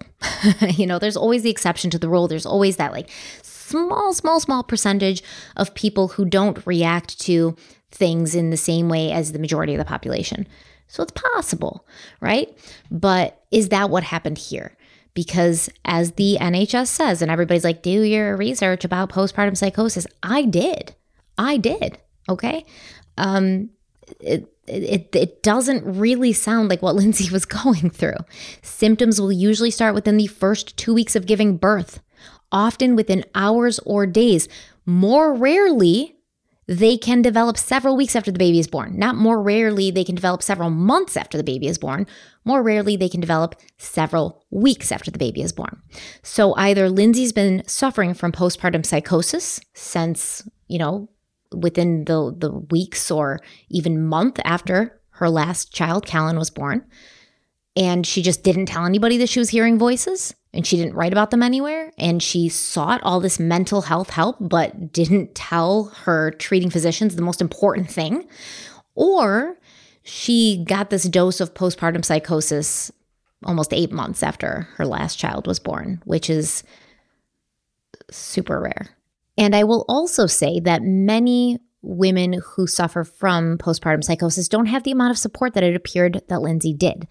It looks like Lindsay had a lot of support from her medical care professionals as well as from her family. Like most women who have postpartum depression or postpartum psychosis, they don't even seek medical help because they're embarrassed. Like they don't do it. They're not aware. She was a labor and delivery nurse, so she was aware that things weren't right with her. And that's why she was seeking all of this help. and going to several different clinicians, several different psychiatrists, several different facilities to seek the help that she needed. So she was actually going and getting help, seeing psychiatrists, seeing people. Many family members came over and stayed at the house with Lindsay in the months after Callan was born so that they could help and make sure she wasn't too overwhelmed. Patrick made the decision to work from home so that he was there to provide support and help if she needed it.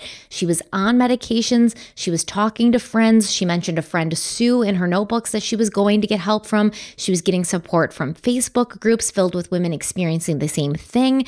She had a lot more support and was doing a lot more to address her issues than many women with postpartum issues have and do, which is a good thing. I'm not saying anything. I'm not saying like, oh, she should have known. Like, I'm not saying that, oh, nothing should have gone wrong because she had more support. I'm just saying it was a good thing. She recognized what was happening and she went and she got support and she asked for help. But as you heard the ADA, Jennifer Sprague said, Lindsay had been left alone with her children more than once before this day. So was she going through postpartum psychosis this whole time and then she just didn't listen to the voices then? I'm not sure.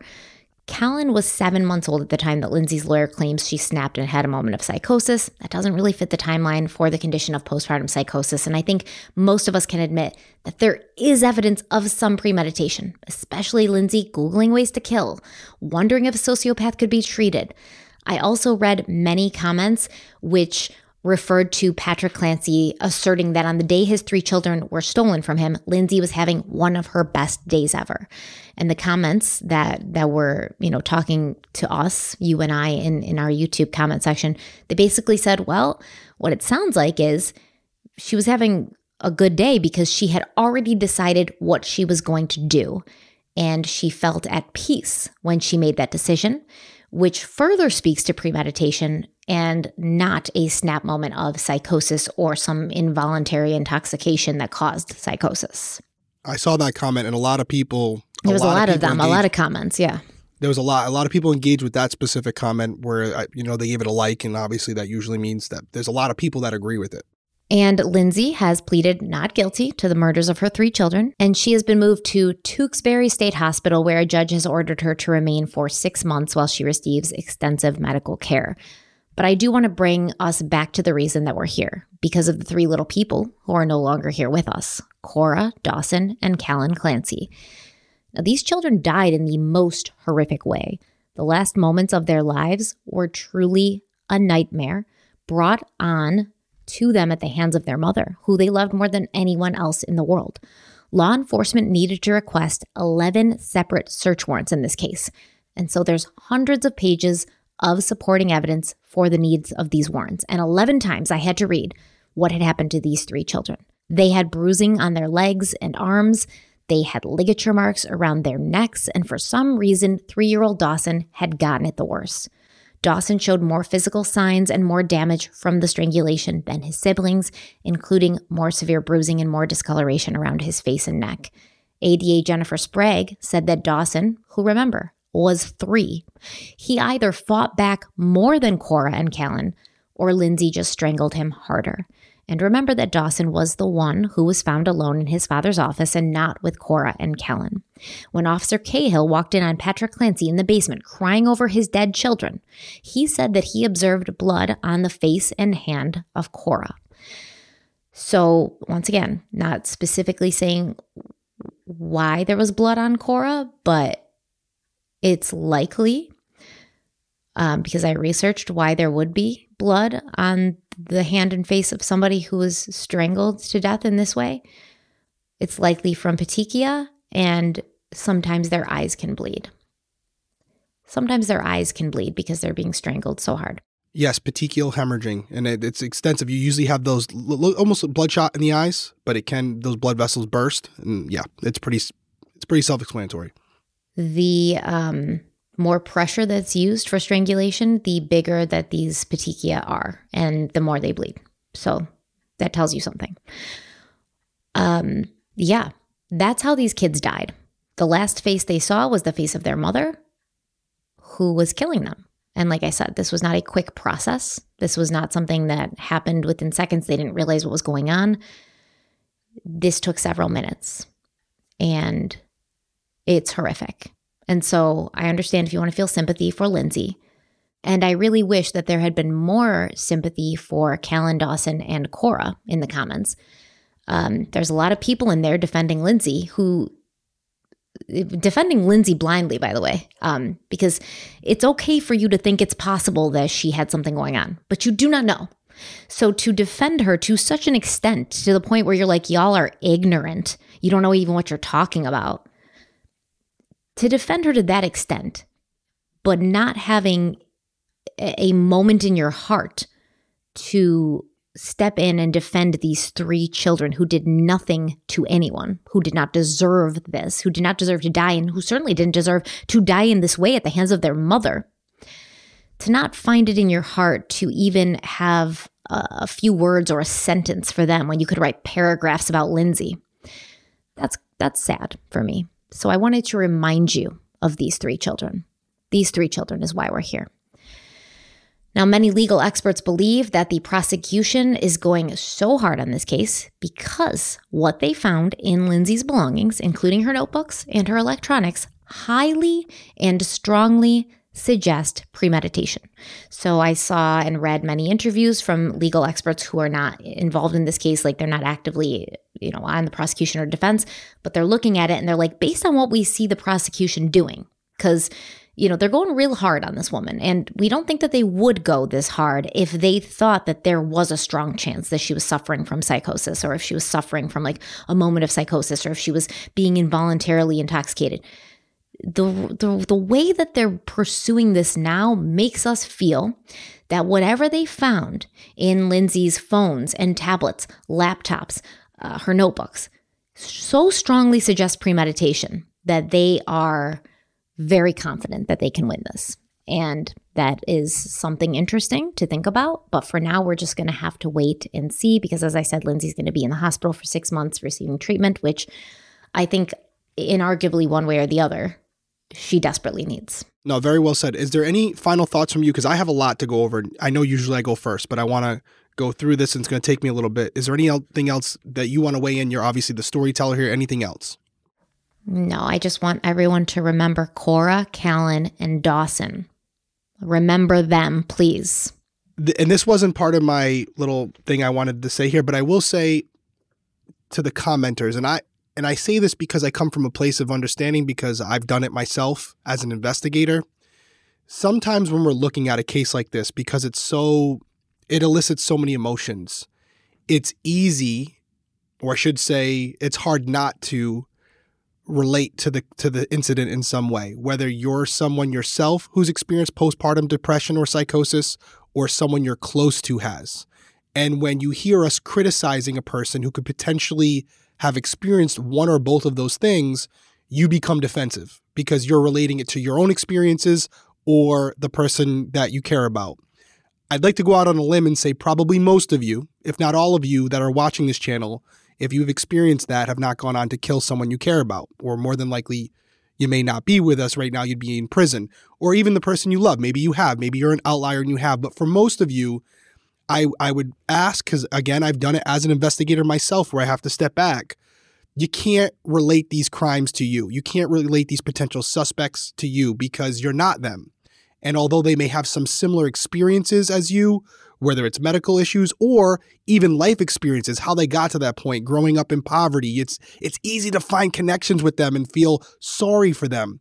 You have to step back and realize that we're not criticizing everyone who has postpartum depression or psychosis. We're criticizing Lindsay and the specifics surrounding her case. I just wanted to say that about the commenters. That's not, I see where you're coming from, and I see how that can happen, where you become defensive and you have this strong adverse reaction to what we say, because again, you're not looking at it from the perspective of Lindsay, but more so the perspective of yourself or someone you care about. So that being said, my final thoughts on this, and I've written them all down, and I'll try to be as succinct as I can be, because I think they're important. So if you're to believe that this was an episodic thing, where this was a case of psychosis, there's a few things you have to disregard first. So let's go over the things you have to disregard or find a way to rule out. You have to disregard the positive reports from her own journal entries about her own self-awareness, is where she stood, where she basically didn't have anything to indicate she was going down this road. There was some things about anxiety, whatever, but you'd have to disregard her own self-assessments about herself being in a good place. You'd also have to disregard the positive reports from Patrick, who it seems very clear to me they were super close.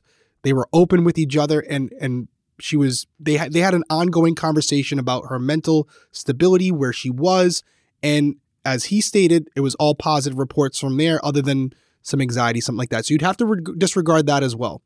You'd also have to disregard the prior searches regarding killing of children, and also how to treat a sociopath. Is it treatable?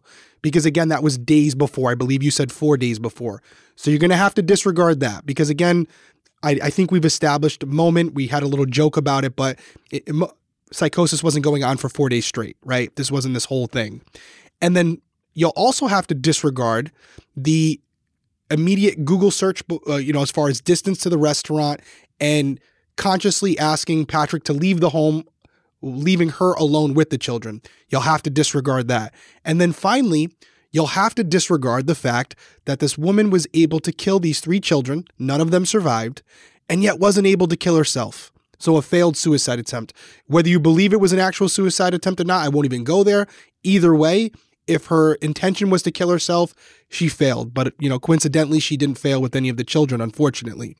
So if you're able to disregard all of that, this is what you have to believe. You'd have to believe that she took a combination of medications that led to an enhanced level of homicidal thoughts, even though from what we know on the surface, there's no medical data that supports that the combination of those medications would lead to homicidal thoughts. So she'd be an outlier there. You'd have to believe that she had a postpartum psychosis episode 8 months after her last child was born, even though medical data has stated, or at least from one of the experts, that most of the time these psychosis episodes can occur hours, days, or maybe a few weeks after it happens. So she's an outlier there. You'd have to believe that this psychotic episode, even though it happened 8 months later, that it occurred exactly when Patrick was leaving. She didn't have any indication it was going to happen before, but once he leaves the house, this psychotic episode happens directly during that duration. And finally, we didn't talk about this a lot, but you would also have to be under the belief that this psychotic episode, which I would believe would happen in the moment, not only resulted in the death of one child, where she's off in the bathtub or outside with one child and she kills them in that moment. You'd have to believe that this psychotic episode led her to kill all 3 children. I don't know if they were together or separate, but they weren't found in the same rooms. They were found in the same basement, but in different parts of the basement. Cora and Dawson were together. Were right next to each other. Callan was in, as you explained, in Patrick's office. The other room, right? Yeah. So they weren't lined up. So there's some little bit of spacing there. You'd have to believe that the psychotic episode also occurred where she was in such a fit of rage that she killed all 3 children. So for me, leaving that, again, the things you would have to disregard, the things you would have to believe, as I've said throughout this episode, this is a case that's going to be a battle of the experts, where both sides, medical professionals, are going to give their testimony as far as what they think was going on in her mind at the time of the incident, and also what does the medical data show us from previous incidents. You can't just go in there and say, you know what, it's never happened before, but we believe it happened here.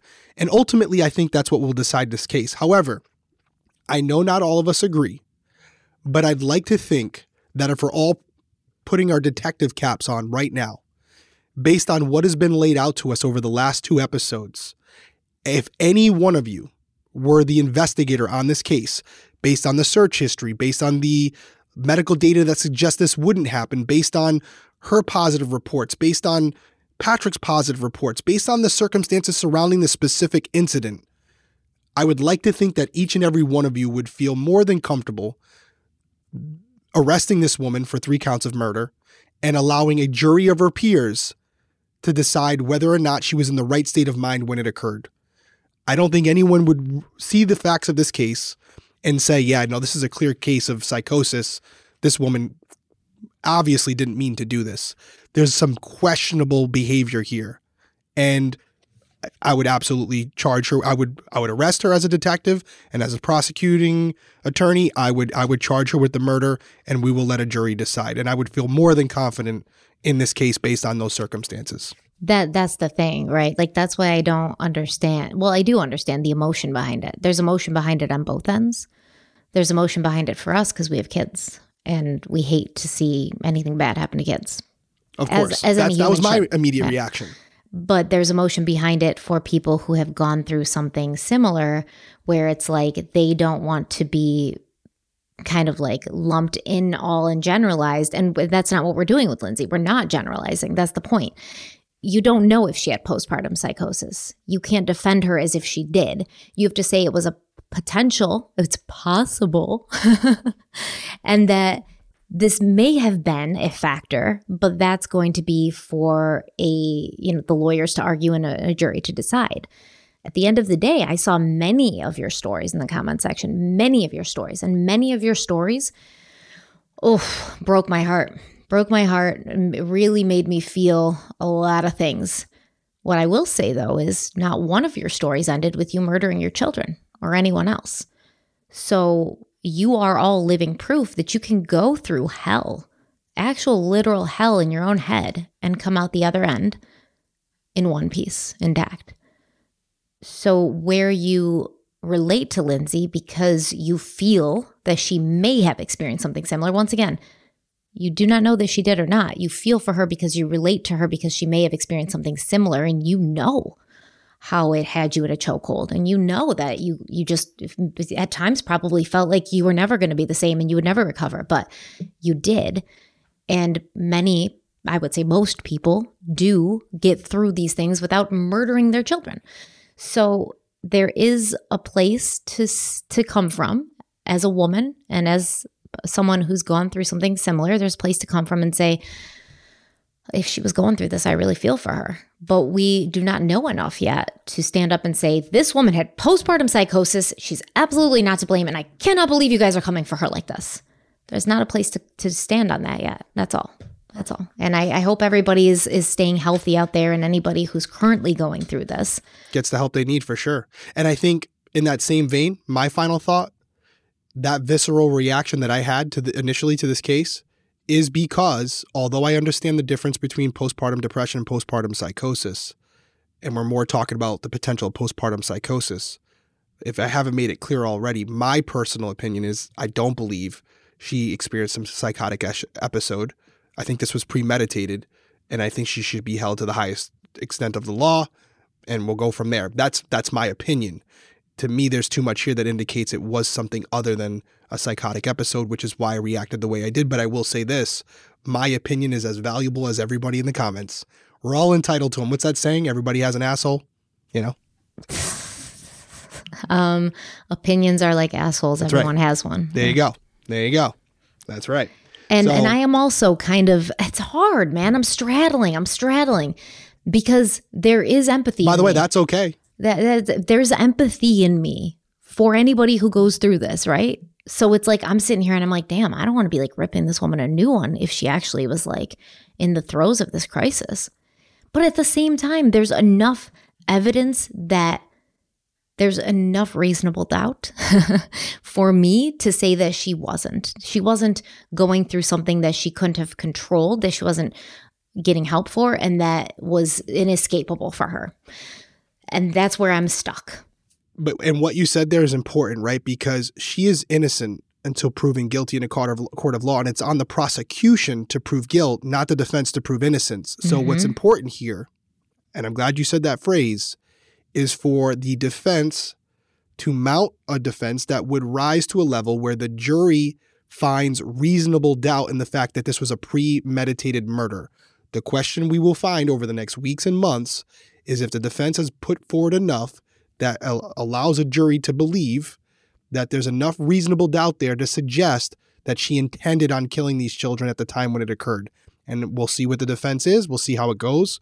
We'll obviously stay updated on it. It's a fascinating case, and it will be a case that sets a precedent going forward because it seems like this isn't a common occurrence among the medical field where someone's on multiple medications or experiencing this and ends up killing their children. So it'll be interesting to see how this case is decided, because it could decide how defenses are mounted in the future in cases similar to this. Mm-hmm. And I mean, there have been cases similar to this. Last week when I was talking about Susan Smith, it wasn't Susan Smith I was talking about, it was Andrea Yates. She drowned her children. A lot of people mentioned that in the comments. Drowned her children in the bathtub. She went to prison. Susan Smith went to prison. Liana Carrillo is another one that I would say, I don't know if we addressed it at the time. Liliana Carrillo. Yeah, we talked about her last week. Yeah, she was in the bathtub as well. We covered that case. I don't think we mentioned psychosis then, but I would argue, based on what I now know about psychosis, we did talk about postpartum psychosis. We did. Yeah, that was one of the first episodes we covered. I would say, based on the facts as I remember it in that case, much more indicative of a psychotic break, much more in line with it. She was experiencing some really bad stuff beforehand, and then it just elevated. Mm-hmm. So I would say much more in line. If you told me that case, I'm like, I get it. I still don't necessarily, I feel bad for her in a sense that it occurred in the way it did, but I still, it is what it is. But this case, again, it's a lot more questionable. So I think we just got to hear from you guys. This is the ending of it here. We want to hear your thoughts, your opinions. I thought the conversations in the comments were pretty good.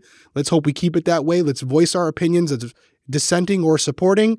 Give your reasoning behind it. That's the point of the comment section, is to kind of weigh in on your thoughts about it. We want to hear your thoughts. We read the comments. But obviously, like you said, most important thing here is we lost 3 beautiful children, and we're never getting them back. So that's the people that we're going to keep in our thoughts and prayers.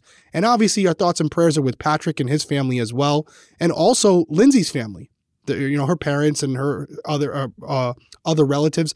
This has affected a whole entire family, a whole entire community.